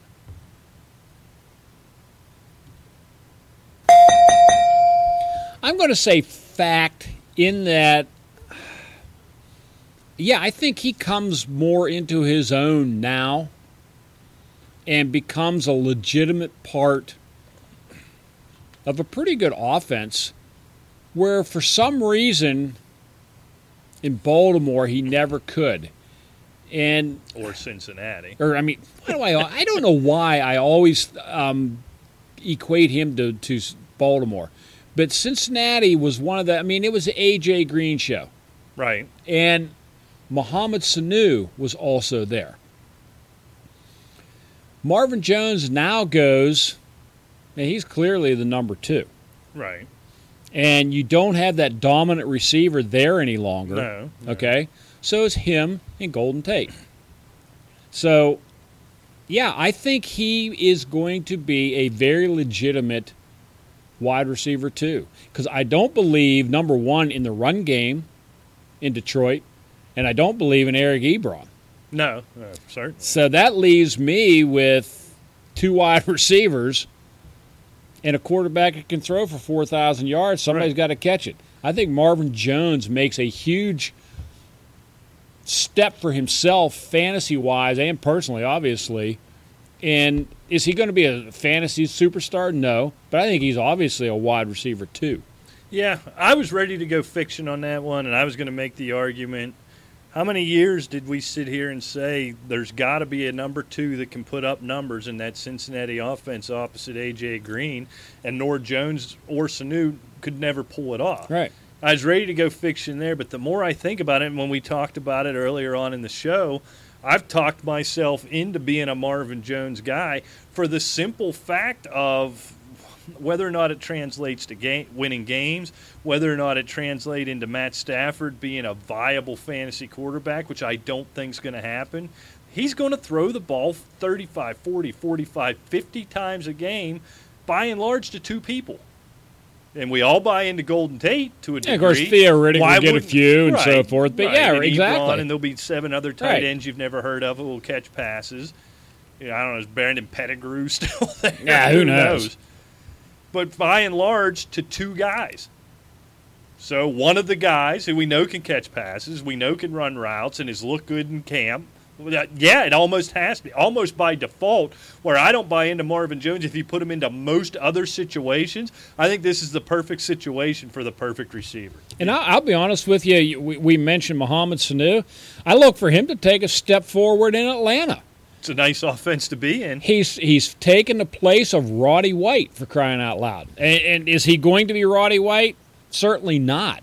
But I think he is legitimate enough to fulfill the role that White no longer could. White couldn't get away from me his last year. It was sad. I know it broke your heart. It did. That's your boy. I had drafted him, and I had him for I don't know how many years we've drafted together. You two had a longer, healthier relationship than I've ever had in my life. But I think Sanu, stat-wise, I think he's going to be a very legitimate fantasy player. He's in an offense that is loaded with weapons. And Matt Ryan's still a top fantasy quarterback. Say what you want about the Falcons and what they do in the playoffs. I mean, Matt Ryan's a modern Tony Romo. Give him to me on my fantasy team.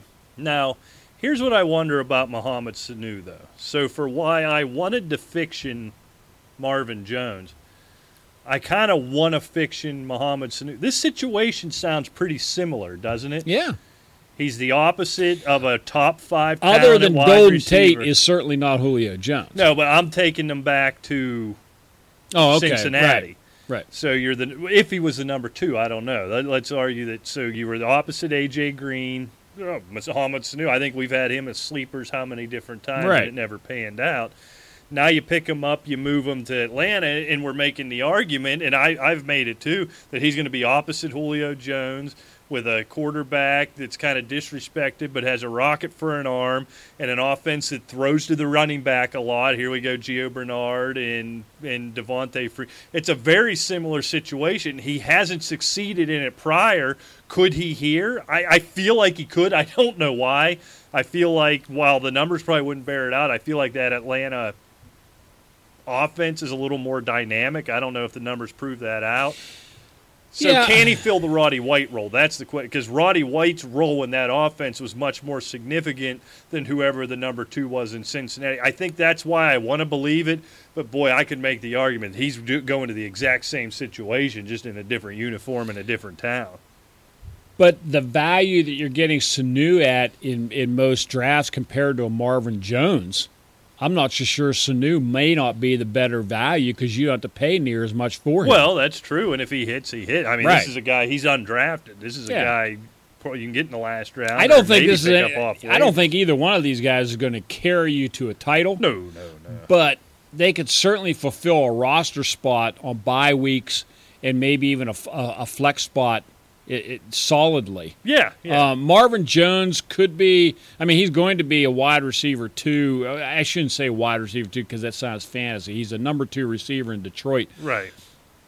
He possibly could be low-end 2. I'm going to say – I think he enters the season as a solid 3. Yeah, I And agree. I could see him working himself up to 2. Right. It's probably fair. Yeah. I don't think he gets to 1. No. I don't think he gets that. No To chance. that level. All right, Ray, what do we got? We got time probably for one more the way we gab on about everything. So let me So we have see. 14 minutes. I wish. All right. How about this one? I like this one, Ray. Okay. Kirk Cousins is a top 12 fantasy quarterback heading into this season. You know, and this is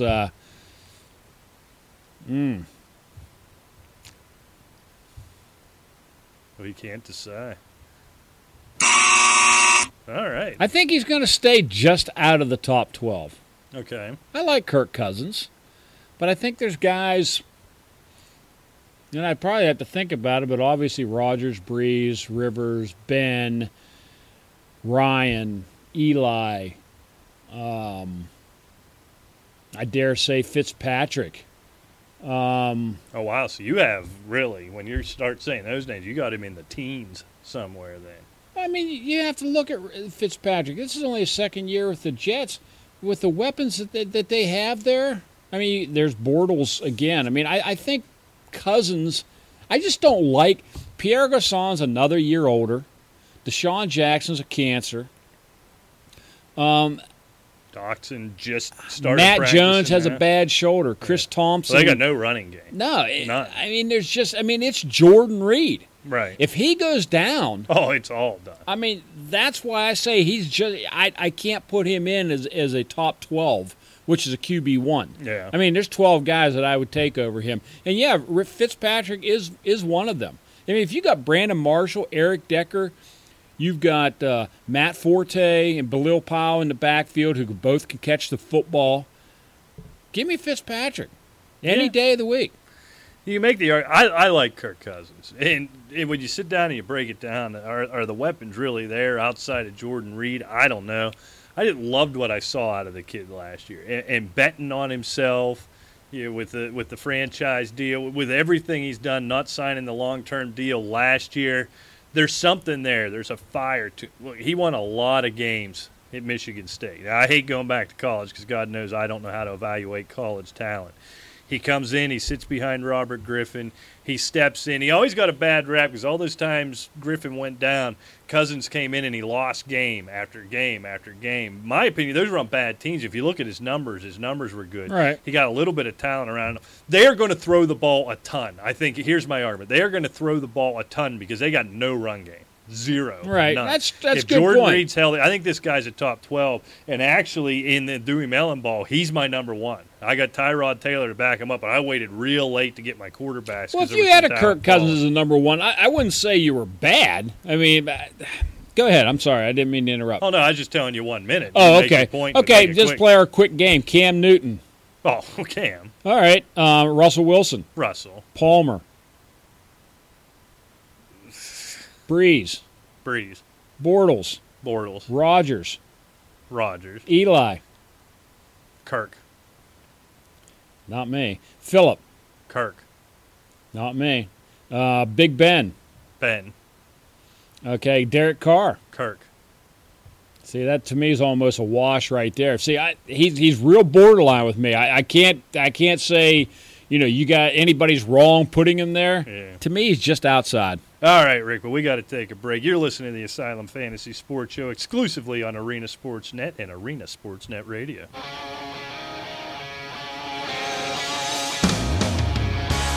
Welcome back to the Asylum Sports Show here on the Arena Sports Network.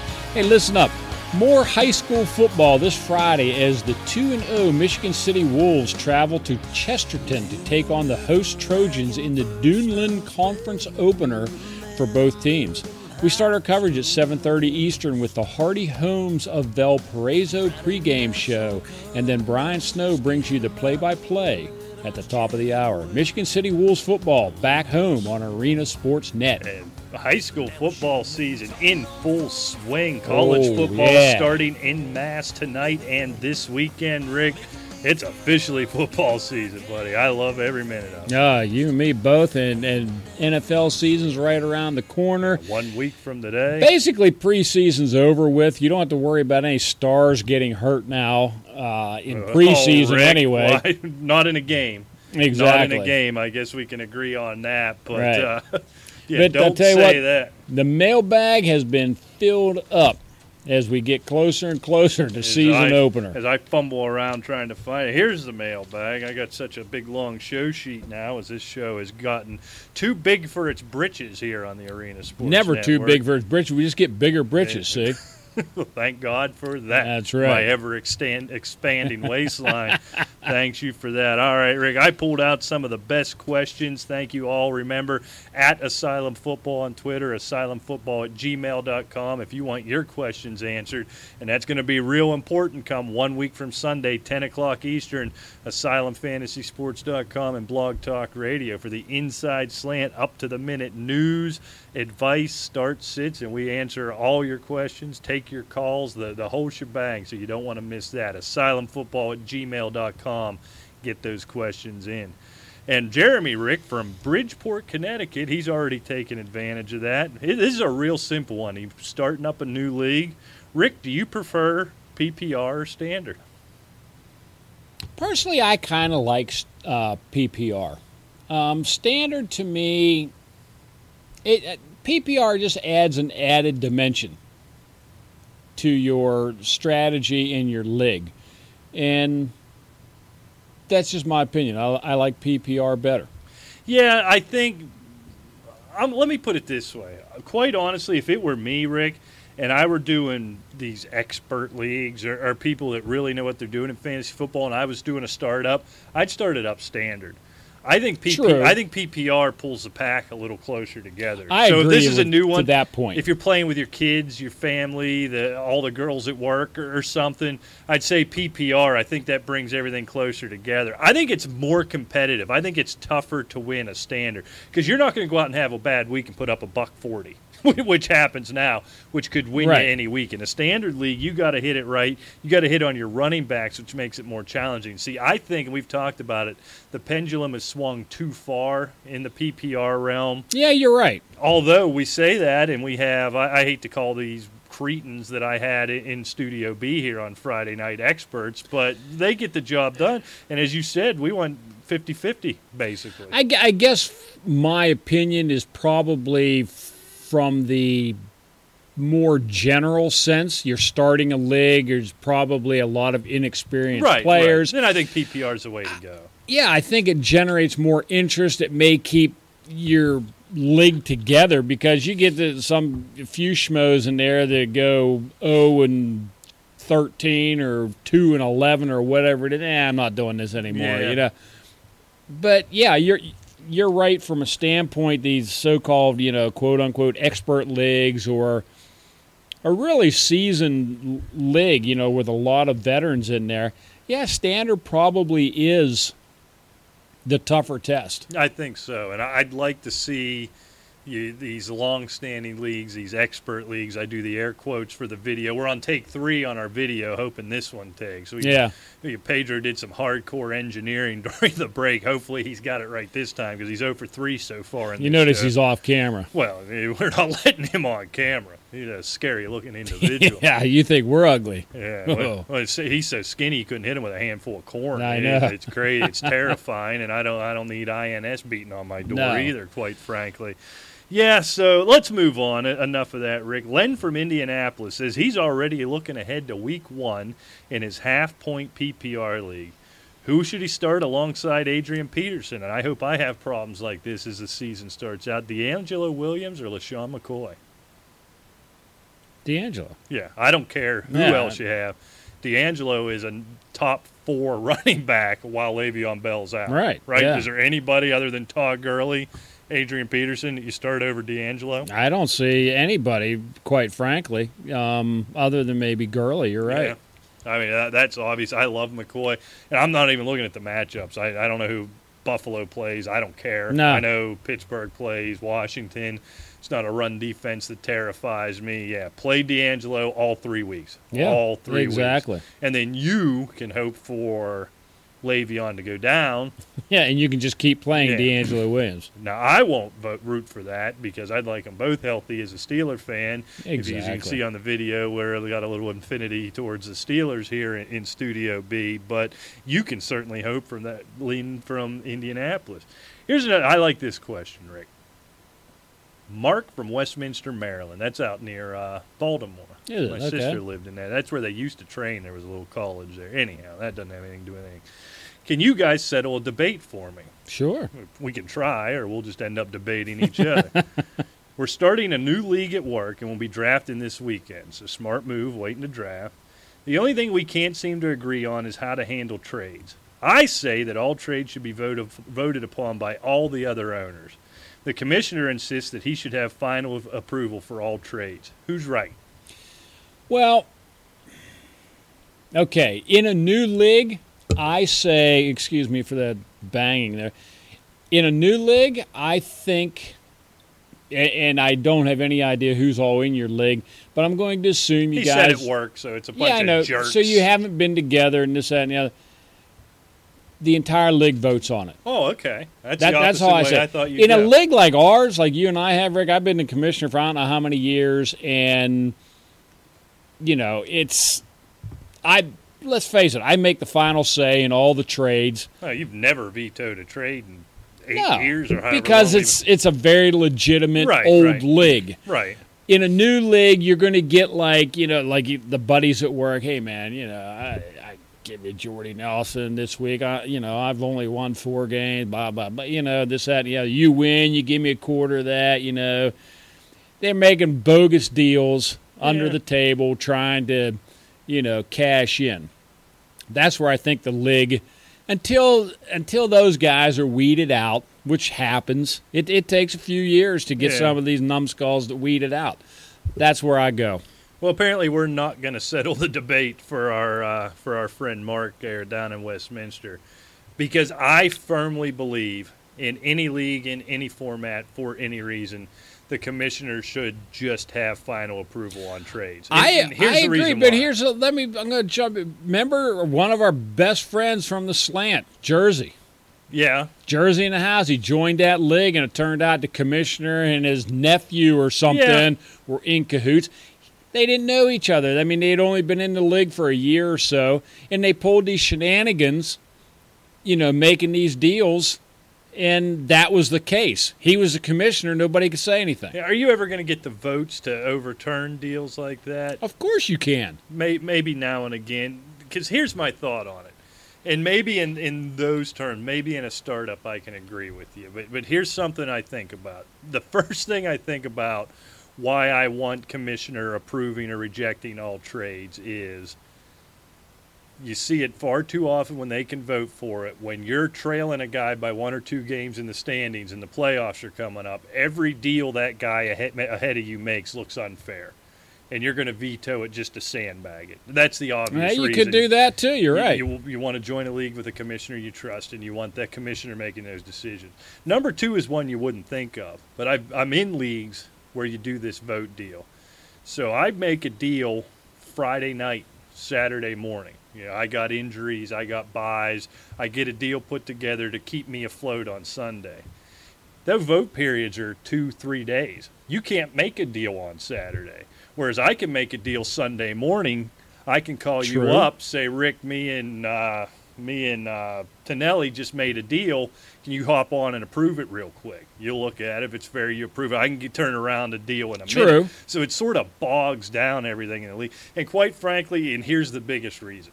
And I've left leagues. I've thrown people out of leagues when I was the commissioner. I refused to. I'm not a commissioner in any leagues anymore for this reason.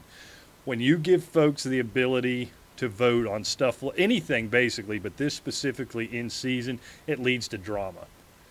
Right. One thing I could say about this group of cretins in the Caveman League, in any league we're currently in, there's just no drama. You come in, you draft, you make trades. Now, maybe because they're all bad people and you can say awful things that would lead to drama. Well, that's what makes it good. In other leagues. But basically, you have final say. I don't think you've ever been legitimately questioned for anything. Nobody's ever griping and carrying on legitimately, you know what I mean? And I think this leads to hard feelings. It leads to perceived slights. You know, I get your point if it's a startup with 12 dummies from the break room at work and you don't know who's who and what's what. But I think if you see that stuff going on, you do like Jersey did, and you just say, I'm out. You know what? I think we will settle this debate. I'm going to confer to you. Around to my way of thinking. Being in the commissioner's seat, you know, for all these years, and I was commissioner in numerous other leagues, I mean, I think that is the fairest way to do it. Like you said, you know, a Sunday morning or whatever, it's quick turnaround. Hey, let's get this deal done, blah, blah, blah. Yeah. So, yeah, and I even forget the writers. That is Mark. Get a good commissioner. And since you're worried about it, maybe you ought to be the first commissioner. Yeah, be a co-commissioner. Have two. Exactly. And, do it commissioner-wise. I think that's a good idea. See, I brought you around to my way. I'm very persuasive, Rick. I should go into politics. Only if you make a decent point, which is very seldom. As long as there's no video from Friday night, or I'll never get elected after that. Yeah. Some of the things that came out of my mouth. I believe there is some, as a matter of fact. And one of the boys was going to load it on YouTube, which I'm going to have to text him and remind him about that. I wish you wouldn't, because this will bamboozle my political aspirations. That's okay. And I probably said something you don't want out there in public. No doubt. All right, Rick. RJ from Mount Lebanon here locally. He's drafting this weekend, and he's planning on taking our advice and waiting till the later rounds for his quarterback. He was targeting Romo, but that's over, obviously. You think? Who's the late-round QB that you think has the most upside? Well, I guess, boy, I'll tell you what, you know, it depends on who you're considering a late-round quarterback. Kirk Cousins comes to mind. He's a late-round quarterback. And I'll tell you one that I think a lot of people are sleeping on, and one of the guys made my top 10 wide receivers. Somebody's got to throw it to him. That's Ryan Tannehill. I think Ryan Tannehill is poised for a much better year this year. I mean, I was looking for more out of him last year. He still went over 4,000 yards, but he's 24 touchdowns, 12 picks. Not bad, but certainly nothing you're going to write home about. Ryan Fitzpatrick's another late-round quarterback. He's got a ton of weapons. And he's one with number one potential, and that's what I'm looking for. Yeah, and I mean, I think those, to me, are – and it depends on who your late rounders are. Derek Carr could be poised for another big year. One. I mean, he's not going up there with your Bortles, your Rodgers, Breeze, any of these guys. So, I mean, there's a ton of quarterbacks out there. And if you're really late, I don't know how big this league is. He didn't say 12-team, 14-team. You know, if it's a 10-team league, you could be talking about Ben Roethlisberger late or something. If you're looking at a 14-team, you're waiting, you're looking for your starter. One guy a little deeper, and I mentioned him earlier, is Tyrod Taylor. I don't know what it is. There's something. I get a 2012 RG3 vibe from him going into this year. He's got the one-year deal. He's still trying to prove himself, got less money than he wanted. He's got weapons in Watkins and McCoy. I loved what I saw last year. If you get real late, I'd say Fitzpatrick's the number one guy I'm targeting. You know, in your normal 12 team that I consider a late-round guy who could perform as a number one. Tyrod, I might stream him. I might get Fitzpatrick and Tyrod Taylor back-to-back rounds there, middle, late, and see, I think Fitzpatrick's your safety valve, and see if Tyrod works out. But those are guys I'm looking at. I like the idea of Romo because people have forgotten about him and didn't trust him. You made that move, but unfortunately, when you woke up 2.5 hours but later, I got him for a quarterback too. Yeah, and you got him for nothing. I turned around and picked up Ryan Fitzpatrick. Yeah, he wasn't even drafted. Jameis Winston, 28 total touchdowns last year at Tampa Bay. Play. A lot of weapons in See, Tampa. that's the whole point, though, RJ. We've rattled off 6 or 7 right now of guys who are late round or not even drafted that I'd feel comfortable if I built a strong enough team the rest of the way around. Right. I'd feel comfortable throwing in every week. Pick up 2 or 3 of them. Hope you hit the hot hand. Exactly. You'll have a couple on your team, and you'll be able to play them. You'll figure out which one you want. Yeah. Just go with your gut. I mean, there's plenty to choose from. Yeah, no question about that. All right. Brian from Falls Church, Virginia. How do you feel about quarterback wide receiver hookups?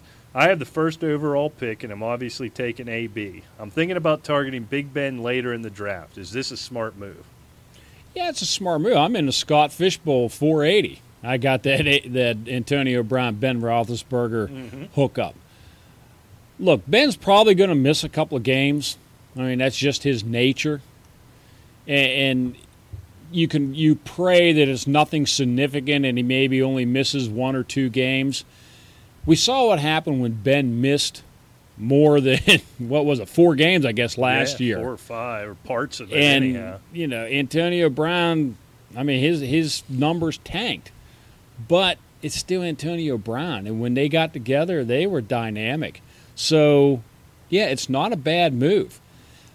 But I caution you not to reach for Roethlisberger just to get the hookup. Get best player available. If you're listening to the show, listen to what we said to RJ. There's a ton of quarterbacks out there. Don't reach for Roethlisberger just to get a hookup. I've seen guys go with the Tom Brady, Randy Moss hookup a few years ago, and the Aaron Rodgers, Jordy Nelson hookups.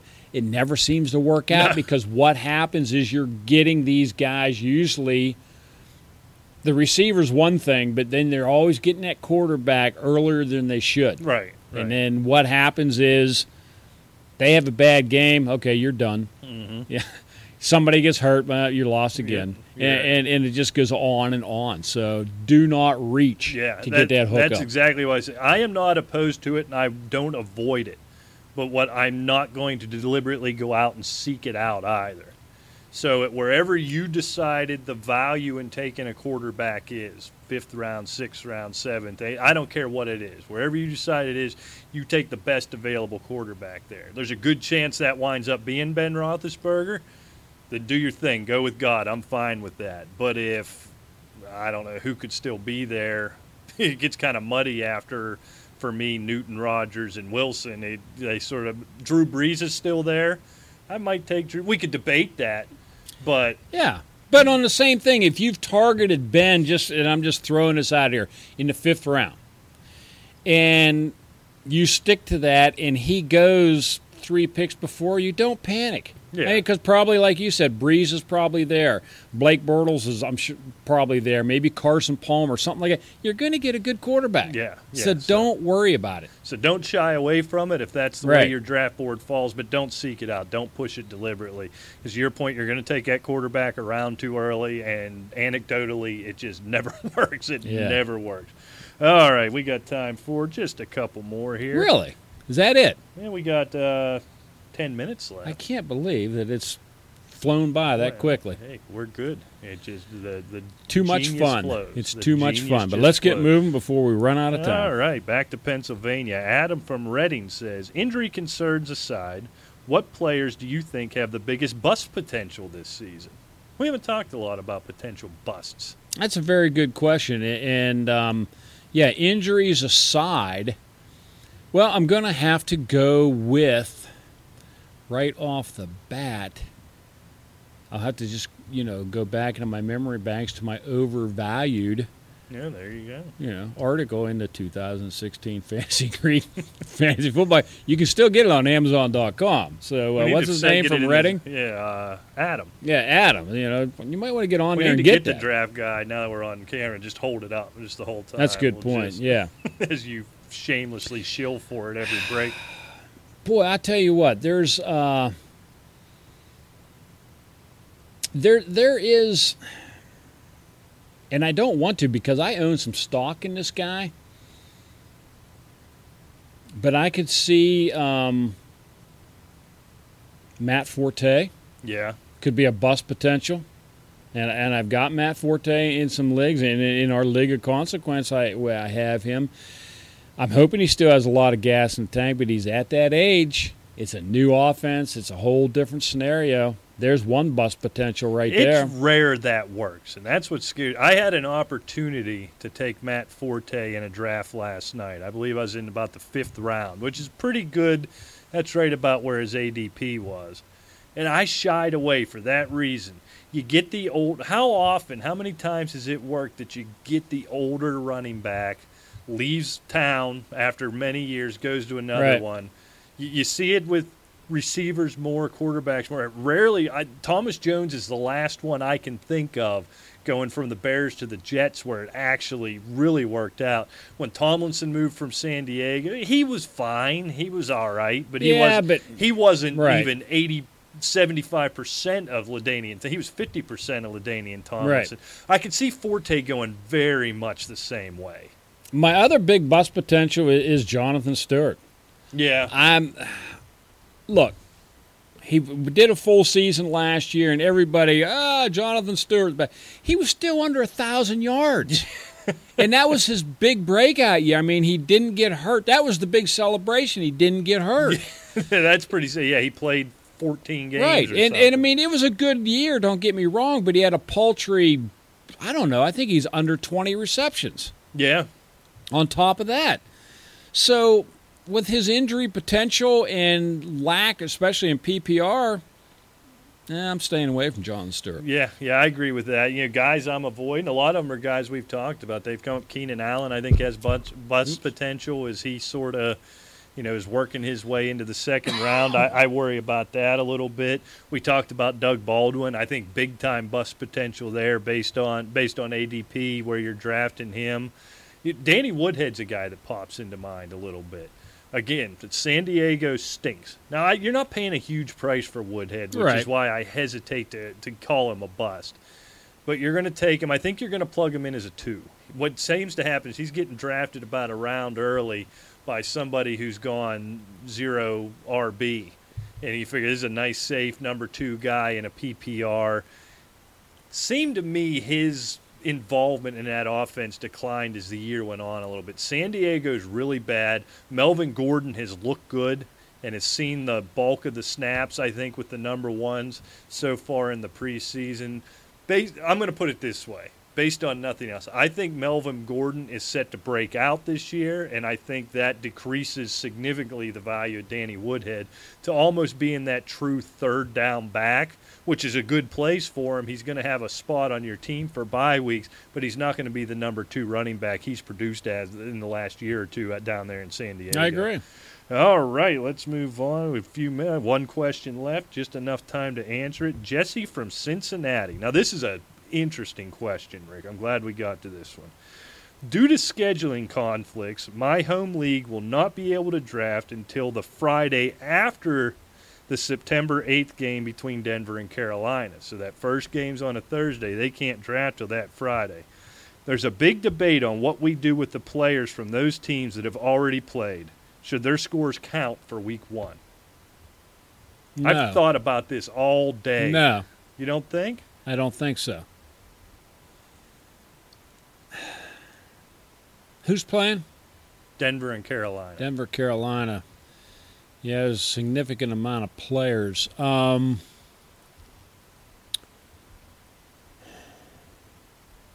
don't know how you could have a legitimate schedule if you don't use these players as well. It certainly can influence the draft. I would think. I mean, people will. Somebody's going to get Sure, overvalued say for having a big week 1. You know of course they are. And, I mean, that is a weird question. It's kind of like that one we had, a couple of years ago where somebody died in the league. Yeah, what do you do with their team? Yeah, what do you do with their team? That was a good question.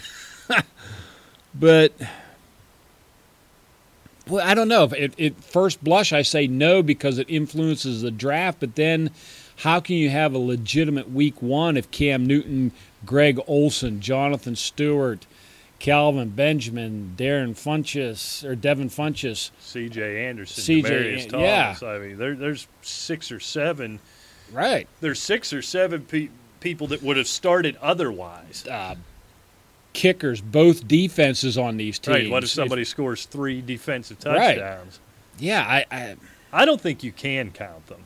I don't either, but how do you draft? Because you're going to have to draft. If you draft one of those 2 defenses, you're going to have to draft another one. It's a rare bird, and I highly recommend you not draft 2 defenses.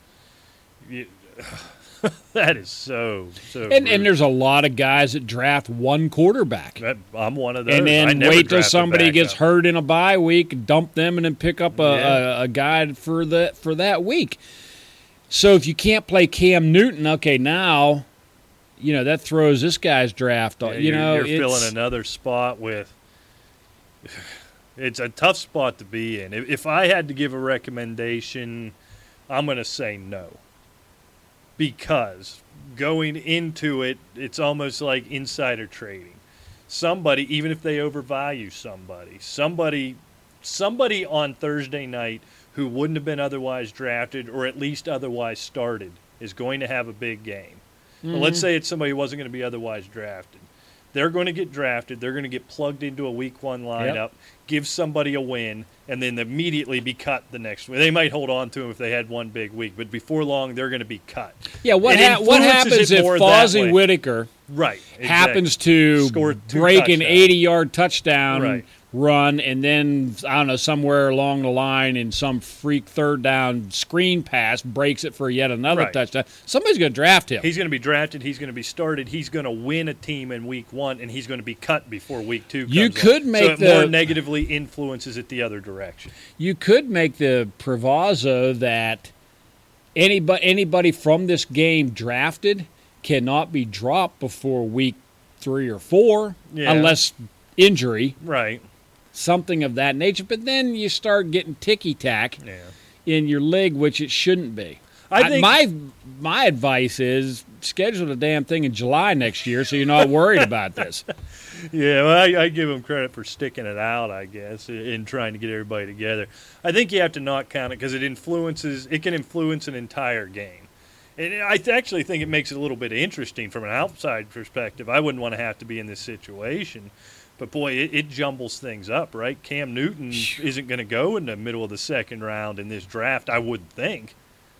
He might if they get shut out. You could – well, that's possible too. I don't know. That's tough, but I guess you couldn't wait on those guys. It's going to bring other guys into play. Emmanuel Sanders has 10 catches for 110 yards, 2 touchdowns, where, he's not going early. No. In most drafts. No, certainly not. Yeah, so I don't know. My advice is this is a tough spot. My advice is going to be it doesn't count because two owners are going to be able to steal wins in week 1 they may not have otherwise had. So I think that's too influential in a 13-game season. All right, Rick. Well, that is it. We are out of time. Thanks so much for joining us here, AsylumFantasySports.com. Check us out on Twitter @AsylumFootball, on the Facebook.com/AsylumFootball. I think that's everything. Is that all the plugs? That's about it. All right. Arena Sports Network, baby. So we will be back next week. Full NFL preview starts and sits because next week is game week, baby, and we're ready to do it. You better believe it. So join the Asylum. Get your questions into the mailbag. Yes. And don't forget, asylumfootball@gmail.com or @AsylumFootball on Twitter. All right. This has been the Asylum Fantasy Sports Show exclusively on arenasportsnet.com and Arena Sportsnet Radio. Until next time, we'll see you. Take care. Never enough meatloaf on the show, Rick. Meatloaf.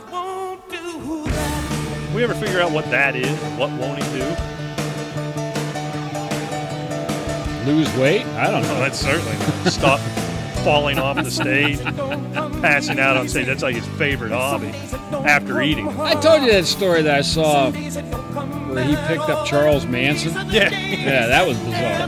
He didn't even know who the guy was, and then a couple months later saw him in the paper over mass murder. Whoops. Yeah, ooh, man. All right, we got to go.